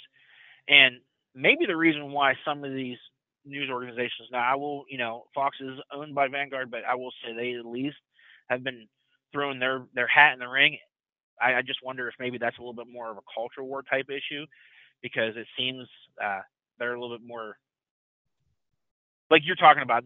They're trying to do the political thing with the Republican side of things. Well, Jeffro, controversy sparks interest, Yeah. right? In order to have a continuing, ongoing discussion of something, you have to have both sides. So it benefits nobody if everybody agrees. Go on. Right. But yeah, I did want to throw that in there because I didn't want to paint the narrative that Vanguard didn't own Fox, because that's actually the largest percentage Right. at 13%. But the point still stands. If they own 4 large or 5 large news organizations and only one news organization is talking about it, you got to wonder why the other 4 are just ignoring the scenario, completely ignoring the scenario. No, and you got to wonder if it's political, if it's financial, and the answer to that is pretty obvious at this point, is it not? They're doing it to try to cover their own ass, right? They don't want to put any more attention on the citizens of East Palestine than they have to, because if they do, the people who they have to answer to are going to have to answer for this, catastrophic event. Right. So now all the people are being gathered up in East Palestine for a class action lawsuit. Well, that's all fine and dandy, but I mean, class action lawsuits can take decades. It could take a long, long time to get anything. I mean, you talk about Erin Brockovich, which ironically, she was in East Palestine. What was it, Thursday or Friday or something like that? I think it was Friday. She was in East Palestine speaking about this.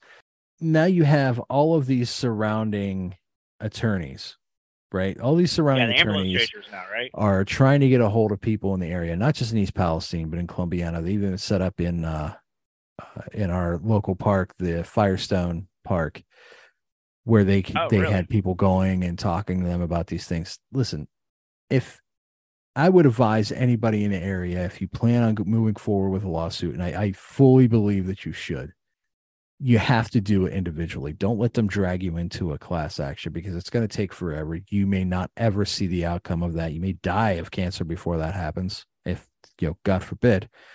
And your children may not see the outcome. It may not be to your grandchildren, but the thing that I want to make very clear to anybody who is wanting to pursue this, and I've talked to my wife about pursuing this as well. You hear about all these attorneys coming around. No attorney is going to show interest unless there's financial gain for themselves. They're doing this for financial gain. The fees, easily anywhere between 25 to 40%. Now, we're hearing 40% because it's pretty much guaranteed. It's 40%. You hear all these attorneys talking about, well, happy to represent you. What can we do for you? We'll see what we can do for you. And you don't pay unless we get paid. Well, yeah, you're taking 40 fucking percent.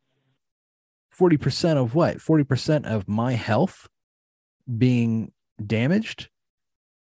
40% of my property being damaged?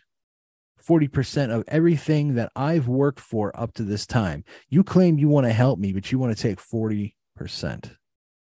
Nobody is helping these people. I don't care what attorney out there. And there's many attorneys out there, and I'm not going to name any personally because I'm not going to, jog down that lawsuit road. But None of these attorneys actually care about the people. They see a way to make money. They want to make money. Sure, you could be left with, whatever the amount is after that, after, the fees, the costs, and everything else, whatever you have left. And it's not even going to come close to what should be done here. There should be no attorneys involved. There should be a radius of impact and a dollar amount to each family within that zone. And that's my opinion, but that's not going to happen. Why, Jeffro? Because you and I talked about, like we talked about with Brandon in the previous podcast episode, they have to make these bonds. When you go to court, you make these bonds, you make the court money, you make the prosecutor money, you make the defendant money. Yep. Yeah, everybody makes money. Yep. Who ends up getting fucked in the end anyway? It ends up being the people again. Yep. Now, that's not saying that I think, well, it's a lost cause and nobody should do anything about it. You should definitely do something about it, but understand what you're getting yourself into. Let these people know what you know. Let them know that you can't be taken advantage of, because that's what's going to continue to happen here. It's going to continue to happen is people being taken advantage. I was told to change the filter in my furnace and bag it up, which I am doing. I got a filter yesterday. I got to change it. I'm going to take the filter out of my furnace, bag it up. My daughter, I don't want to say too much here. I don't want let's just say a water sample was taken because she lives right by one of the creeks. Let's just say a water sample was taken, and it's going to get tested, and it's not going to be done through a third party company provided by Norfolk Southern. It's not going to happen that way. We're not going to take any of this. We're going to keep evidence and we're going to use it. This is not going away. This isn't going to go away for a long time. You're going to continue to see different outcomes. At some point, the air will be clean enough. You won't have that smell. Right now, people are still smelling that horrible chemical smell in the air when you go to East Palestine. Hopefully, in time, the water will be cleaner. I've heard different people in my town that I live in now in Columbiana say, well, that's East Palestine. Columbiana water is fine. Everybody gets their water from the same place. Okay. I don't care who you are. Everybody's water. We're all in the same damn rock here. Okay. If you live in the same state, odds are you get your water from the same damn place for the most part, especially if you live in a small area the way we do. So whether it's a well or whether it's a river or what have you. Okay. If you're in that surrounding area and this had happened, your water's contaminated. And there's no filtration device. Nobody, I've heard so many people say, well, Columbiana just redid their water source, their water plant, right? And I know that because I'm still paying for it in my taxes. But tell me how these people could possibly think, well, we need to filtrate vinyl chloride out of the water before any of this happens. Nobody knew this was going to happen. Well, at least we don't think. But I guarantee you, this water plant is not set up to filtrate vinyl chloride out of the fucking water. You're not going to sell that to me. It's not going to happen. No, there would have been no need to worry about that. Or again, I want to keep going back to this because I don't want the narrative just to get caught up in the fact that it's just vinyl chloride. Right.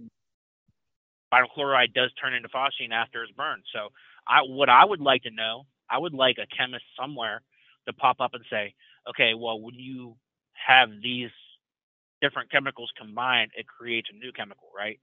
I would like to know what chemicals might have been a result of some of these burnings, not just the ones that were on the train cars, because I think that's a narrative that's really important, because we need to know whether or not the change in the chemical compound or the chemical makeup of these, if they made even more dangerous chemicals, all the while we're sitting around and debating and having the discussion.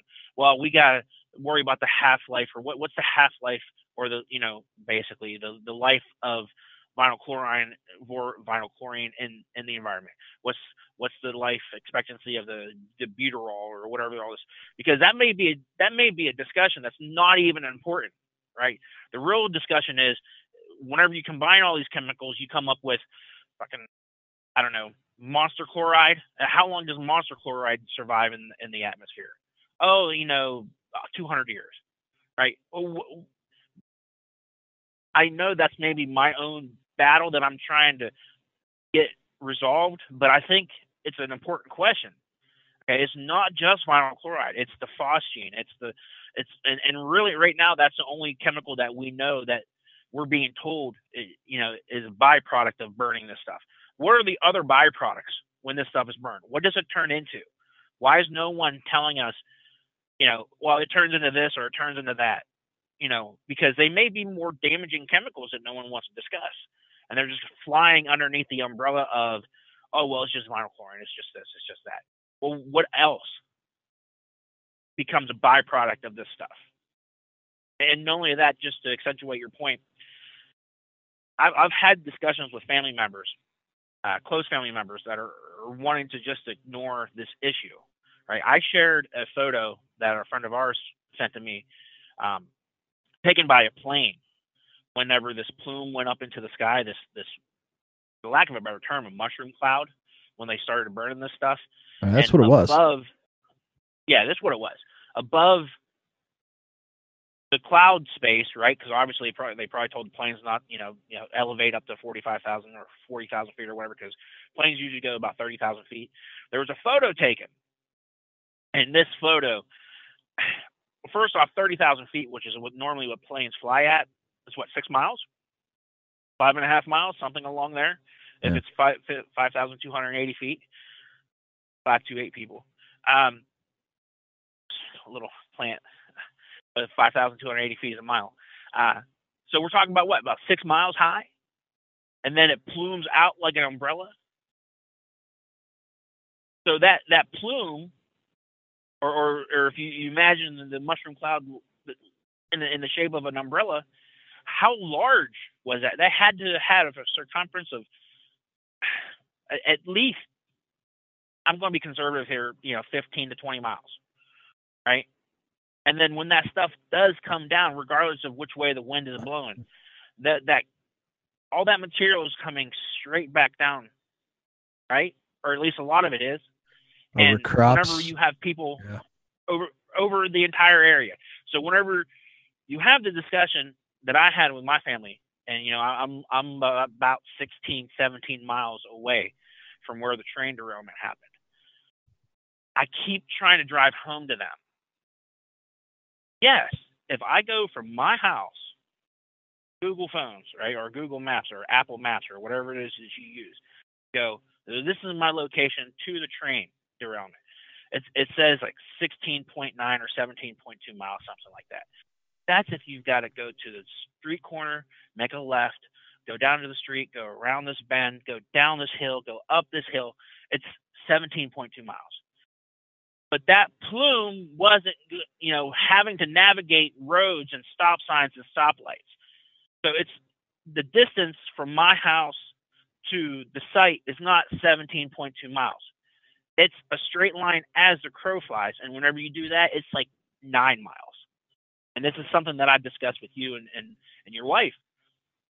She came back and mentioned that it was X amount of miles. I forget what it was.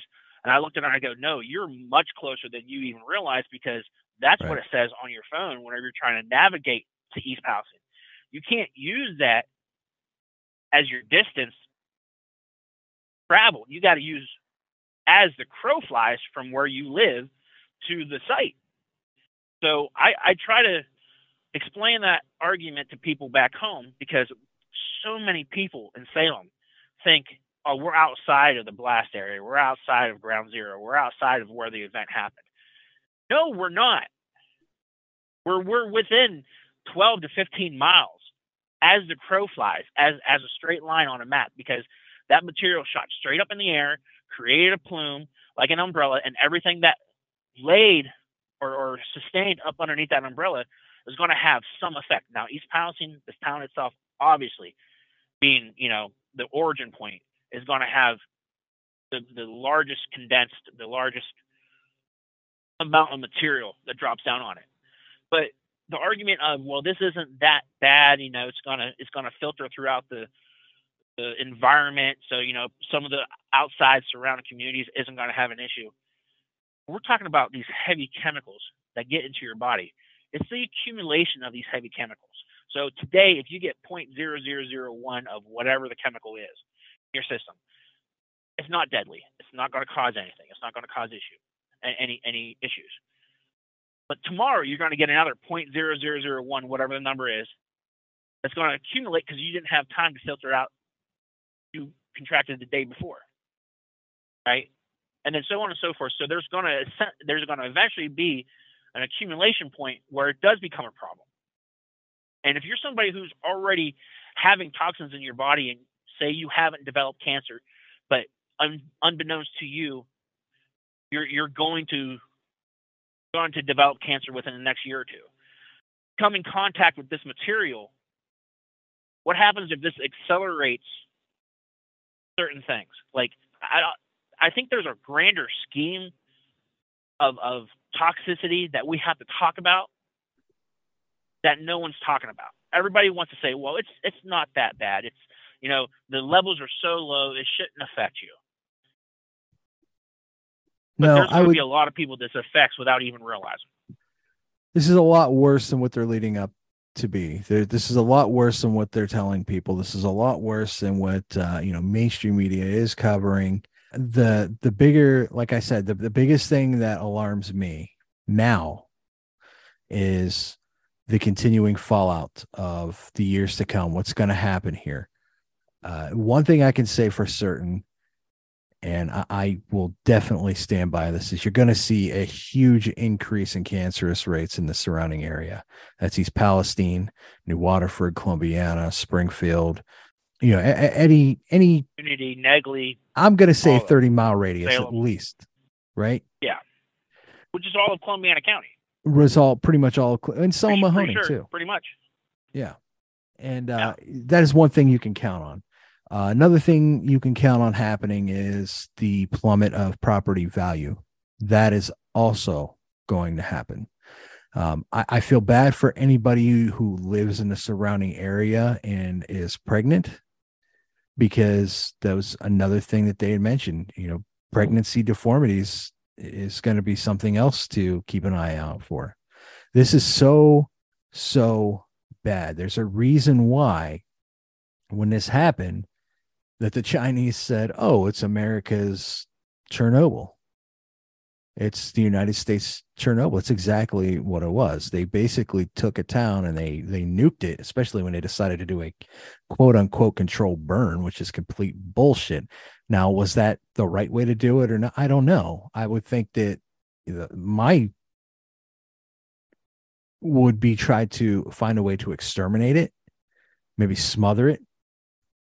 Smother the flame in some way. I don't know, Jeffro. I don't know. I'm not a firefighter. I don't know exactly how this works. I'm not going to pretend to know. But to give it a label of a control burn, come on. It's just another way to try to escape legal responsibility of what actually happened here. Unfortunately, let's make no nothing. Mistake about it. This was also something that had been warned by the rail workers, and something that was going on during last fall. They were saying they were overworked, underutilized, understaffed. Because if I'm not mistaken, there was 3 people on this train, right? The conductor, a trainee, and another conductor. And this train was so long that normally they have more personnel and they have a caboose. They have an engine car at the end of trains. You so often see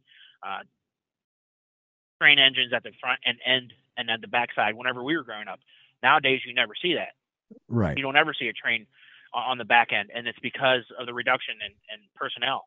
And if they had proper personnel, they could have possibly seen the fire. Well, I think a lot of the regulations were pulled back too. A lot of the regulations were pulled back. One of the things that when we were talking about the people going to local local area where they had set up to refund people for, you know, receipts they may take it for food or gas or anything, you know, where they have them sign the W-9 in order to get help. So, and where they're offering people $1,000 to keep their mouth shut. The people running this, it's not Norfolk Southern directly employees. They're law people. They're attorneys for Norfolk Southern that are going to these places and issuing, you know, refund checks for anybody who's spending money who wants a refund check for a receipt or something like that. My daughter her and her boyfriend are currently without a home right now. As much as they say go back, it's safe, I told her no. I said, you have a huge underlying health condition. You have no business being back in that area.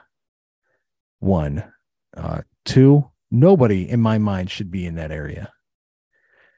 Nobody should be in that area. That town should be shut down right now. Nothing should be passing through. Nobody should be doing anything. It is not safe to be there. However, you have families. Like I said, it's a low-income area. They don't have a choice. They have no options. And the people who do have some income there that are property owners that do have some land, they're left without now too.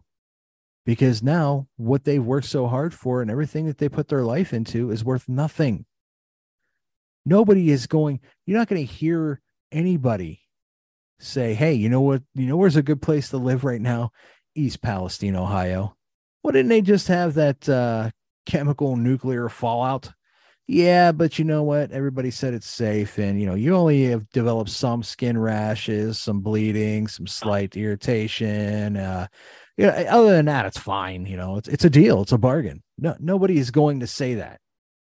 None of that's going to happen. This is nothing but negativity coming out of this and people trying to run away from the responsibility of handling this thing the right way. You have no political candidates willing to do their fucking job. Surprise, surprise, right? People who are supposed to take charge here, they're not doing anything. And I think I almost feel bad for the mayor of East Palestine because this poor guy, he's getting criticized for his attire. Fuck the attire, right? This guy's he's completely dumbfounded. Who is set up and ready to deal with something like this? And when something like this happens, you want to look to, the upper political class to come down and say, hey, listen, we're going to help you. Your governor of your state, should come down and say, listen, we're going to get you help, not deny the fucking help, right? Not tell the president of the United States, you know what, we're fine. Don't worry about it. Why? Because that's what the railway company told you and you bought into it, you dumb bastard. I mean, come on. Where's the fucking backbone of these people? Nobody knows what the hell they're doing. Why are they even discussing Trent's attire? I went to school with Trent. He played on the same football team with me in 7th and 8th grade. We're in the same class. Yeah. And they're discussing his attire and not his citizens or his not his citizens, but constituents. Like, what? Who cares if he's running out in a muumuu? Who gives a shit? Gives a shit. That's not the issue at hand. The issue at hand is getting assistance to these people. Why? That seems like it's just another. That's ridiculous to me. What's it matter what he wears? I'll say this. I'm not trying to jump on any political bandwagon. Okay, I'm really not. So many people, both. I don't care which side you advocate for or any side.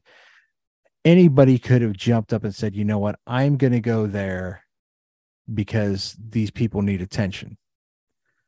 Anybody had that opportunity. The first person I seen of a political party, who didn't make shit worse. And, I'll say that about DeWine, who's a Republican, went there, made things worse, in my opinion, just took the word of Norfolk Southern and raped the town. JD Vance come in and said, oh, this is not right. This is not how this is supposed to be. Shortly after that, you're waiting to hear, okay, at some point we're going to hear from Pete Buttigieg again. No, nothing. You hear nothing. At some point you think, okay, Governor DeWine's going to come back. Right. You think Governor DeWine's going to come back and say, oh, you know what? maybe we were given some false information, whatever. Obviously nobody likes to admit when they're wrong, especially a politician. That's not going to happen. At some point, you think the president of your United States is going to come and say, oh, or whatever the fuck he mumbles, at least show up. No, that doesn't happen. You get the orange man. He says, you know what? I'll grab the bull by the balls. Here we go. And as soon as he does that, everybody wants to jump on that bandwagon. FEMA says, oh, you know what? We'll go. Now Pete Buttigieg says, oh, you know what? Maybe I should go. Now, right. Why? If this guy doesn't show his interest, these political parties are so in bed with each other, and they're so.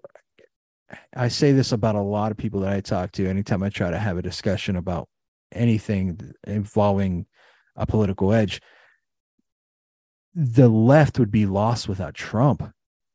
They would be fucking lost without Trump. It's a sickness. And I know I hear a lot of them say, oh, well, you're in a cult. You're a Trumpster. You're in a cult.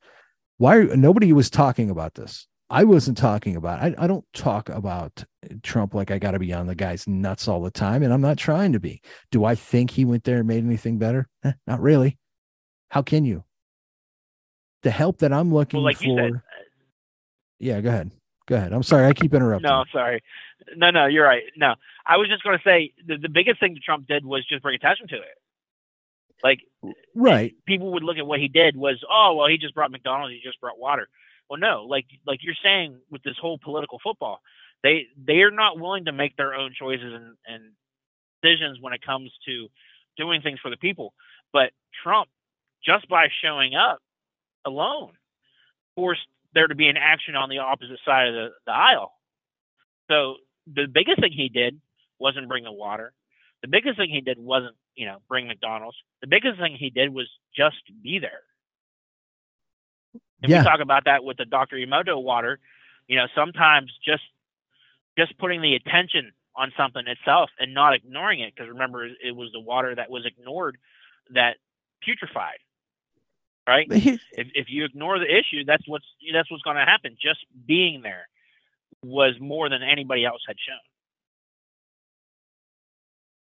But you know what? I go back to this. I think the only thing that is really going to happen in this situation is very good, very hard legal representation. Let's hold and make this company accountable to every extent possible. This town needs to be rebuilt, and it needs to be rebuilt on Norfolk Southern's dime. The area needs to be cleaned, and it needs to be cleaned thoroughly on Norfolk Southern's dime. Future health, I would say anybody within a 30-mile radius needs to have free health care on Norfolk Southern's dime for the rest of their lives. If you're alive right now, you should have free health care through Norfolk Southern. Now, the only thing that worries me about that now is they'll get their doctors involved and tell you everything's fine. But it's the accountability that drags me to the conclusion, right? You can go there with as much water as possible. You can go there with as much, McDonald's or food or whatever, and show people that you care. Yes, the attention is a huge point, and I agree with you there. But what's going to happen when this dies down? People don't talk about it as much, and people are left to just, wither away in their own deteriorating community now. What is going to happen? They're going to be forgotten. That's my worry, because you see it happen time and time again in all of these different areas. These things happen. This isn't the first train derailment. This isn't the first catastrophe. Maybe one to this caliber, yeah. But what happens? These people get forgotten. That's my biggest worry, is the people being forgotten and left to die. I don't know, brother. I agree with you. It's a lot of people were talking about at the national media scale. Who's showing up? Who's going to do this? Who's going to go there? And I think you kind of nailed it on the head there, brother. Not about who's going to show up and look for. We don't care who it is. People need help, and they don't need help in weeks. They don't need help in a month. They don't need help. They need help now. And they need somebody to go down there. They need. There's all kinds of technologies out there, right, that are trying to clean up the environment. You know, where's environmentalists, right? Where are the environmentalists going down there and saying, well, we need to do this and we need to, you know, I don't know, man. It's become such a circus, Jeffro, that Saturday Night Live did a skit on on Trump going to East Palestine this past Saturday. Well, that shows, the format of that show is supposed to be chuckles, right? What's so funny about East Palestine scenario? It's not funny. It's not funny at all. But they took it, ran with a political angle, and like I said, the Trump is a wet dream to these people. You know, they know that there's really nothing. They said that on Saturday Night Live? No, they didn't say that on a Saturday. That's what I'm saying. But that he is a wet dream to these people, because I mean, Saturday Night Live is, you know, predominantly left narrative. So why aren't they discussing the issue that Biden didn't go and he went to Ukraine instead? Wouldn't that be a funnier angle? You would think so, right? Well, I mean, there is somewhat of an angle. You know what? I'm going to find a clip and I'm going to play it here. You're watching C-SPAN. Up next, former President Trump addresses residents of East Palestine, Ohio, following this month's train derailment.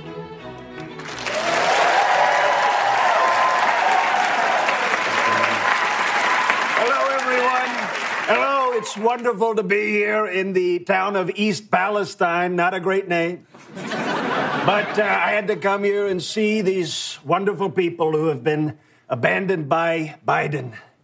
He's on spring break in Ukraine with his friend Zelensky in the T-shirt. Very disrespectful. Zelensky thinks he's rocking that ring of tea like Scott Pilgrim. But I'm here and I brought hats, cameras and hats, because it's terrible what's happening here.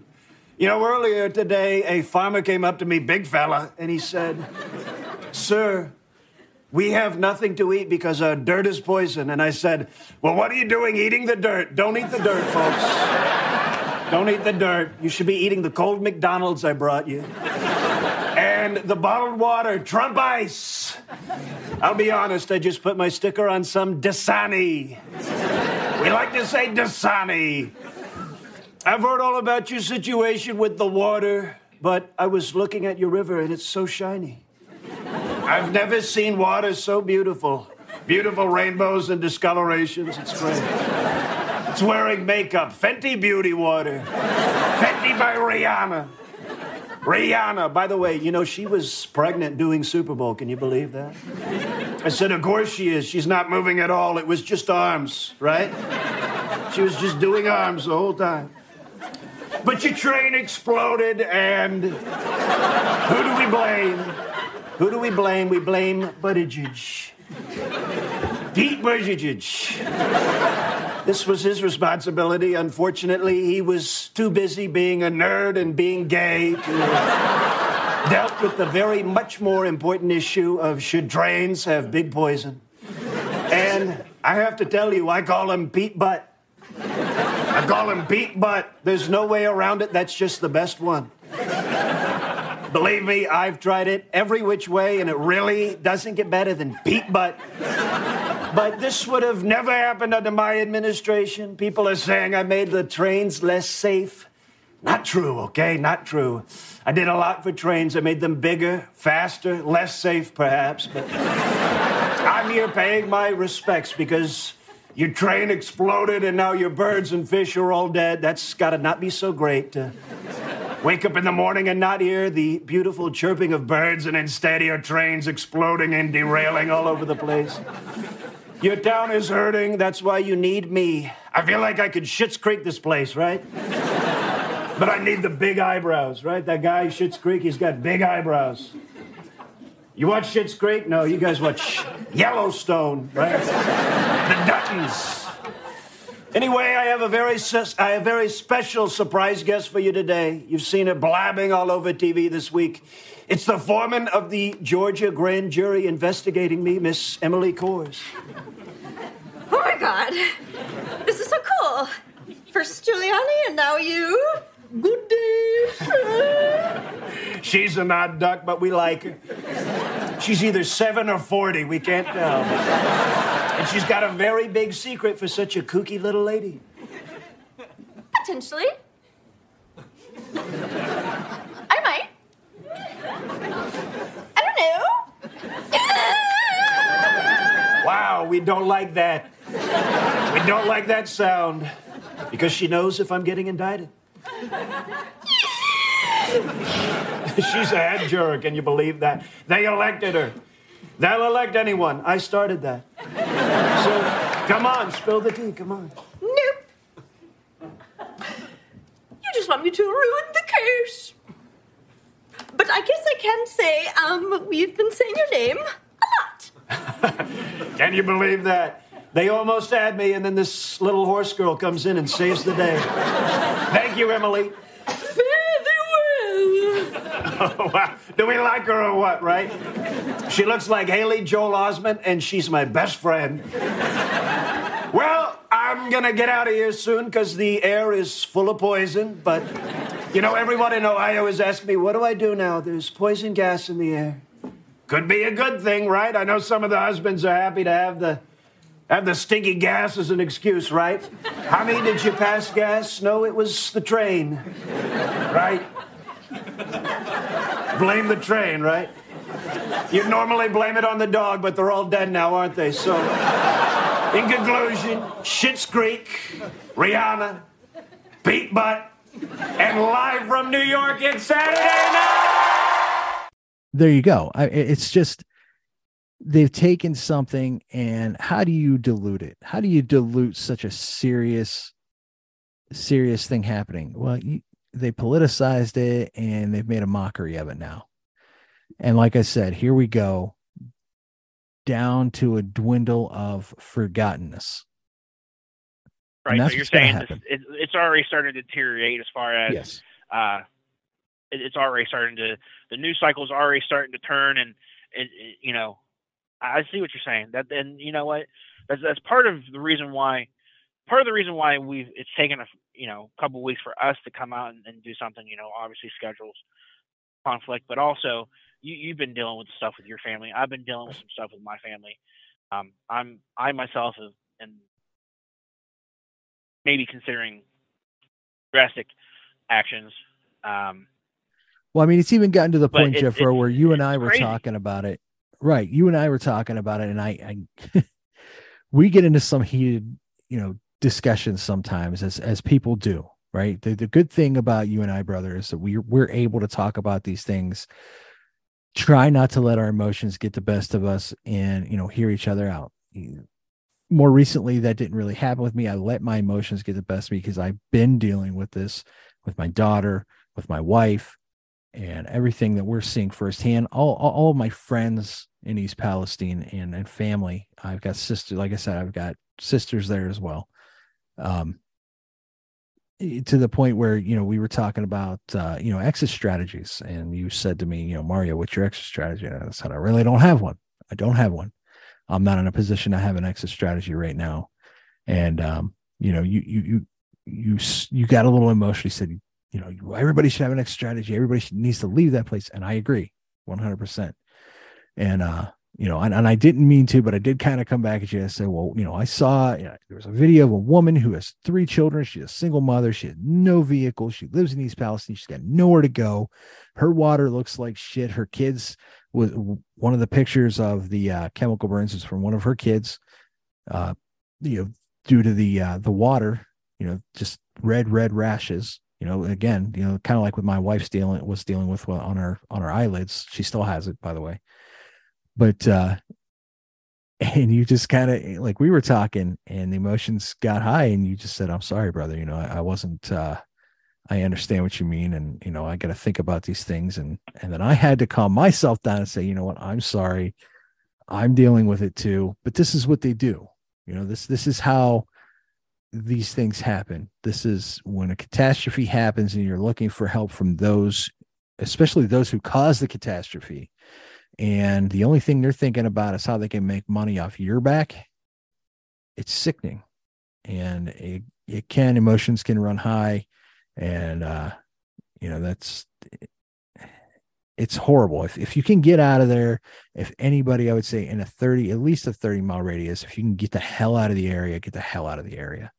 That's my advice to you. Don't wait around to see what's going to happen in the next 5, 10, 20 years. Don't. If you are able to, because if you do, it's too late then. Right. And you're absolutely right there, Jeffro. If you have the means and you're able to do it comfortably, get up and leave, do that. That's my advice to you. Nothing good is going to come out of this. This is just going to get worse, and less people are going to talk about it, and you're going to be forgotten. All these people are going to be forgotten. We're not going to forget them. We're going to try to do some updates and talk about this issue as much as possible. Obviously, we're in the middle of the story. But yeah, during that exchange, the thing that keeps throttling my mind is the reason why I'm thinking anybody who can needs to do an exit strategy is because I hear all these stories and these people saying, oh, well, the water's fine, the water's fine, the water's fine, the air is fine, the soil is fine. And and I know, we've covered enough stories where the government has hidden information, and then after 75 years, they come out and say, oh, we're sorry, we were wrong. We didn't know the ramifications of everything, every little detail. So, and then I understand people want Norfolk Southern to right the town and clean the town, and they're going to do the bare minimum. They're going to say, oh, well, we did this and we did that, and they're going to say it's safe. And I don't trust corporations. I don't trust the common narrative, because you've seen it too often where if it's going to detriment a company financially, they're going to do everything they can to hide as much information as possible. They're not going to disclose everything. And my mindset was, well, regardless of whether Norfolk Southern comes in and says they're going to do right by everybody, regardless of what politicians come in, left or right, they're going to say, well, we're going to stand here with the city of East Palestine and their surrounding areas and make sure everybody's okay.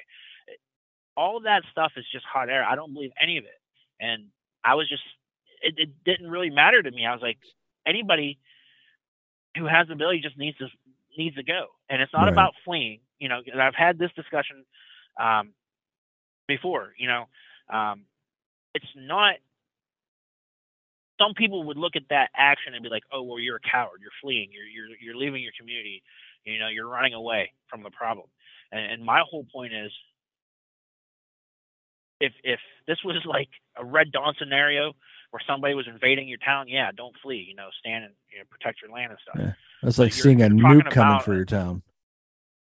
Right, but you're trying to fight an enemy, or you're for the lack of a better term, you're standing on the tracks and watching a train come right at you, think you're going to stop it. Well, it's like chemical warfare, buddy. How do you combat something that you can't see? So my assessment was just, if you can get out, get the hell out. Right. No, that's it. I mean, you're absolutely right there. If you can get out, get the hell out. The sad part is, like I said, this area, it's a very, very low income area. The vast majority of the population here, they can't. There's nothing they can do. Yeah. What else do you do? I will say this, they're getting water now.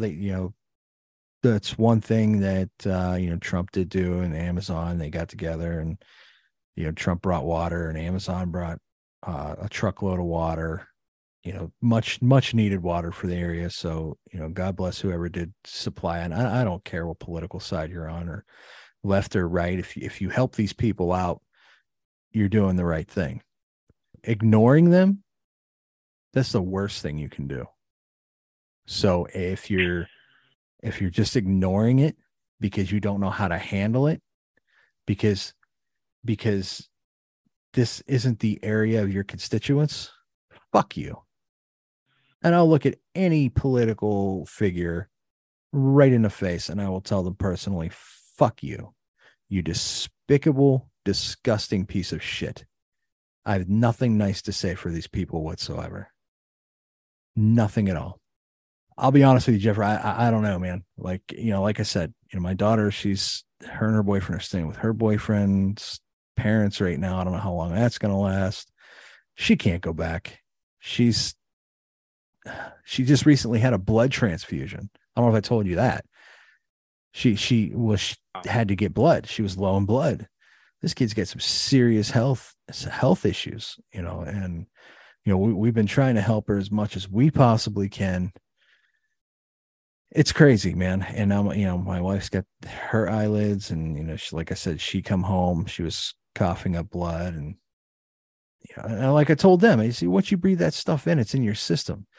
You can't cough it up, hack it up, and piss it out later, and it's going to go away. It's in your system now.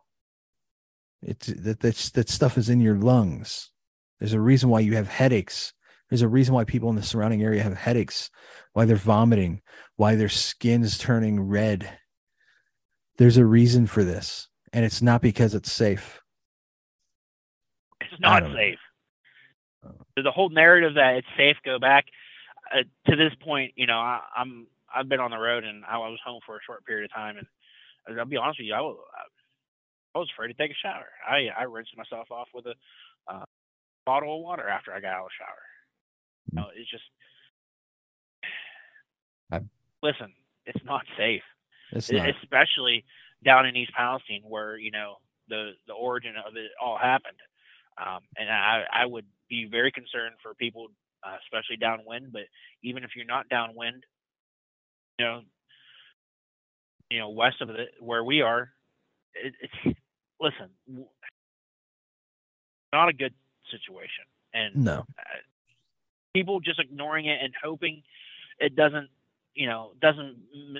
materialize into a scenario. This is a reference that I say quite often on the podcast. It seems it's just people are acting like ostriches, and they want to bury their head in the sand and cross their fingers and be like, "Oh, it's okay." And you can't do that. You can't do that and expect positive results. We could even talk about, and I think we should, since the podcast is conspiracy theories, let's go into a little small segment of this where the conspiracy theory side comes in. You have people start to talk about the movie White Noise that was on Netflix about a train derailment in Ohio, Lord. where it was I spilling didn't even chemicals. learn about this until after. Oh my God! Where some of the people of Sorry, East Palestine, were used as extras on this movie. This was, I think this was done in 2021. Yeah. It was done. Do you know where it was filmed? Many different areas, but East Palestine was one of those areas, was it not? Right, and there was a section of the rail line where I live, where that train, when it went by, when it was on flames, yeah, from that closed circuit television, it was filmed right there. Matter of fact, the bypass that goes right past my house was closed, and I couldn't get home one day. I was like, "What the hell is this?" And they said, "Oh, well, they just got the road closed." And I come to find out, it was because they were filming some of the movie White Noise right there, literally hundreds of feet from my house. So yeah, they filmed that movie all over the area. And I'm not going to advocate for this movie whatsoever. It did, controversy sparks interest again, so my daughter and I sat down and we tried watching this movie. I did not find it entertaining at all. As a matter of fact, it got really weird and unwatchable, to my opinion. But another conspiracy that I did hear of, you start to hear about Bill Gates buying up all this different farmland. And how do you buy up farmland? Well, if you destroy the area, you can get it for a fraction of the cost too. So it would be very interesting to see if he decides to put his hands on some of this different farmland in the surrounding areas when all these crops start to be infected by these different chemicals, we'll say. That's definitely something to keep an eye on. Again, it's right now, so these things are theories. It's worth noting ahead of time to maybe keep an eye on. Maybe it happens that way, maybe it doesn't, but hell, who would be surprised at this point, right? Listen, they've been trying to shoot down UFOs for the last couple of weeks too. So Jeff, for $400,000 to shoot down a fucking balloon, $400,000 to shoot down a balloon, but you couldn't give that $400,000 to a town that is suffering. Come on. I mean, there's a lot of people. You were talking about conspiracy. A lot of people were talking about how that was a deflection method, right? They're trying to deviate everybody's attention away from the train, derailment. They wanted everybody to, look over there. You first started the podcast. You said, be careful what's going on one hand. They're wanting you to pay attention in the other. Exactly. Classic, right? It's a classic tactic to control the narrative and keep people's attention where you want it to be held at. Yeah. Jeff, I don't know if there's any more we could say on this right now. I'm sure there will be in the future, and I'm sure we will dabble back into it from time to time the more we learn. I want to give a shout out to all of our listeners. And, since this started happening, I asked the people on our Discord that follow the podcast and are in our Discord, if they would like to hear what's going on. And, the emotional sentiment that I got from these guys, just, it hits home. And, we love you guys. And I want to thank everybody for being concerned.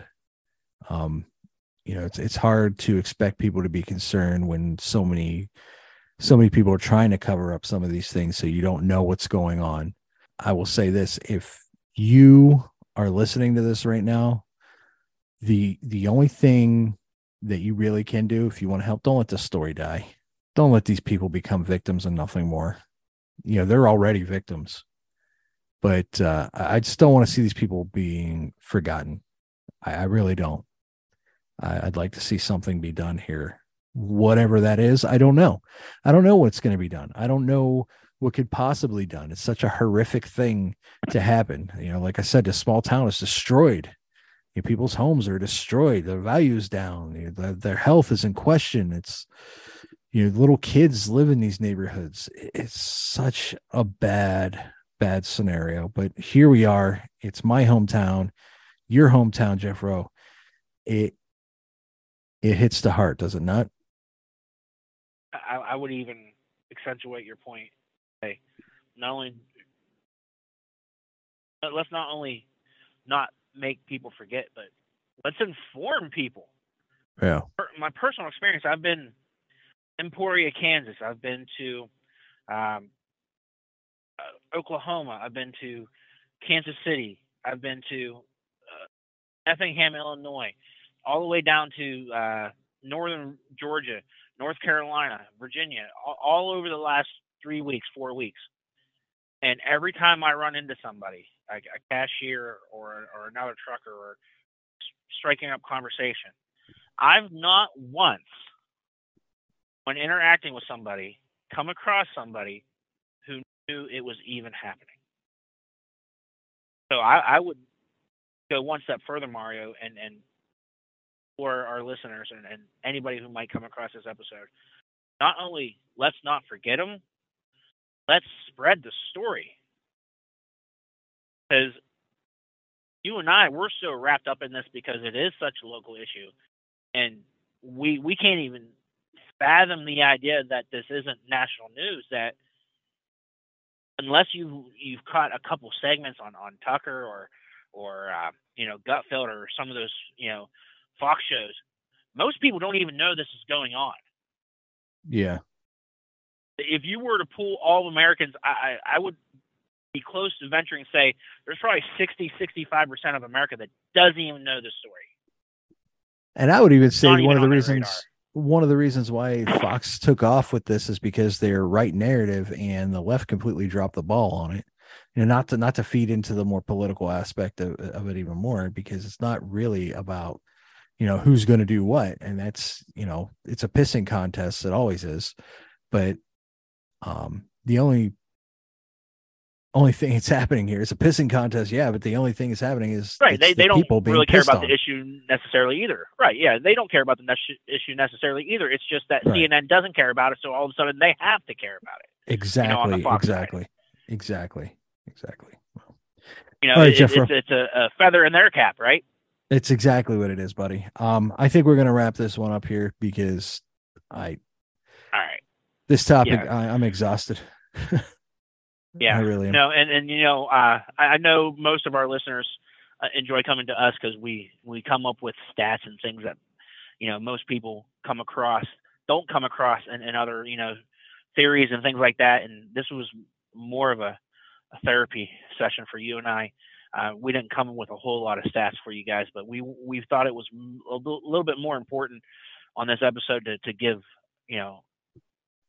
eyewitness account of ground floor sort of Exactly. thing and personal sort of experiences, more so you dealing with it being home and less so me. But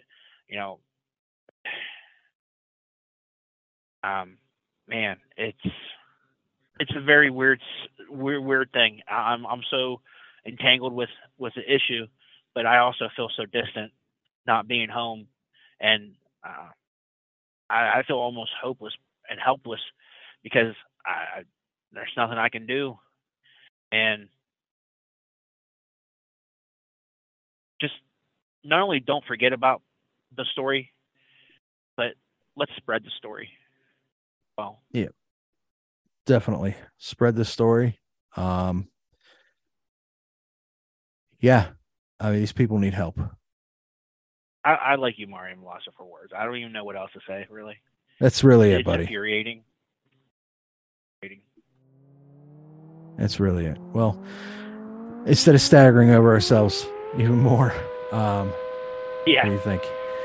Maybe we have a better Until then. topic. Until then, right? Until then. Yeah. All right. Until then.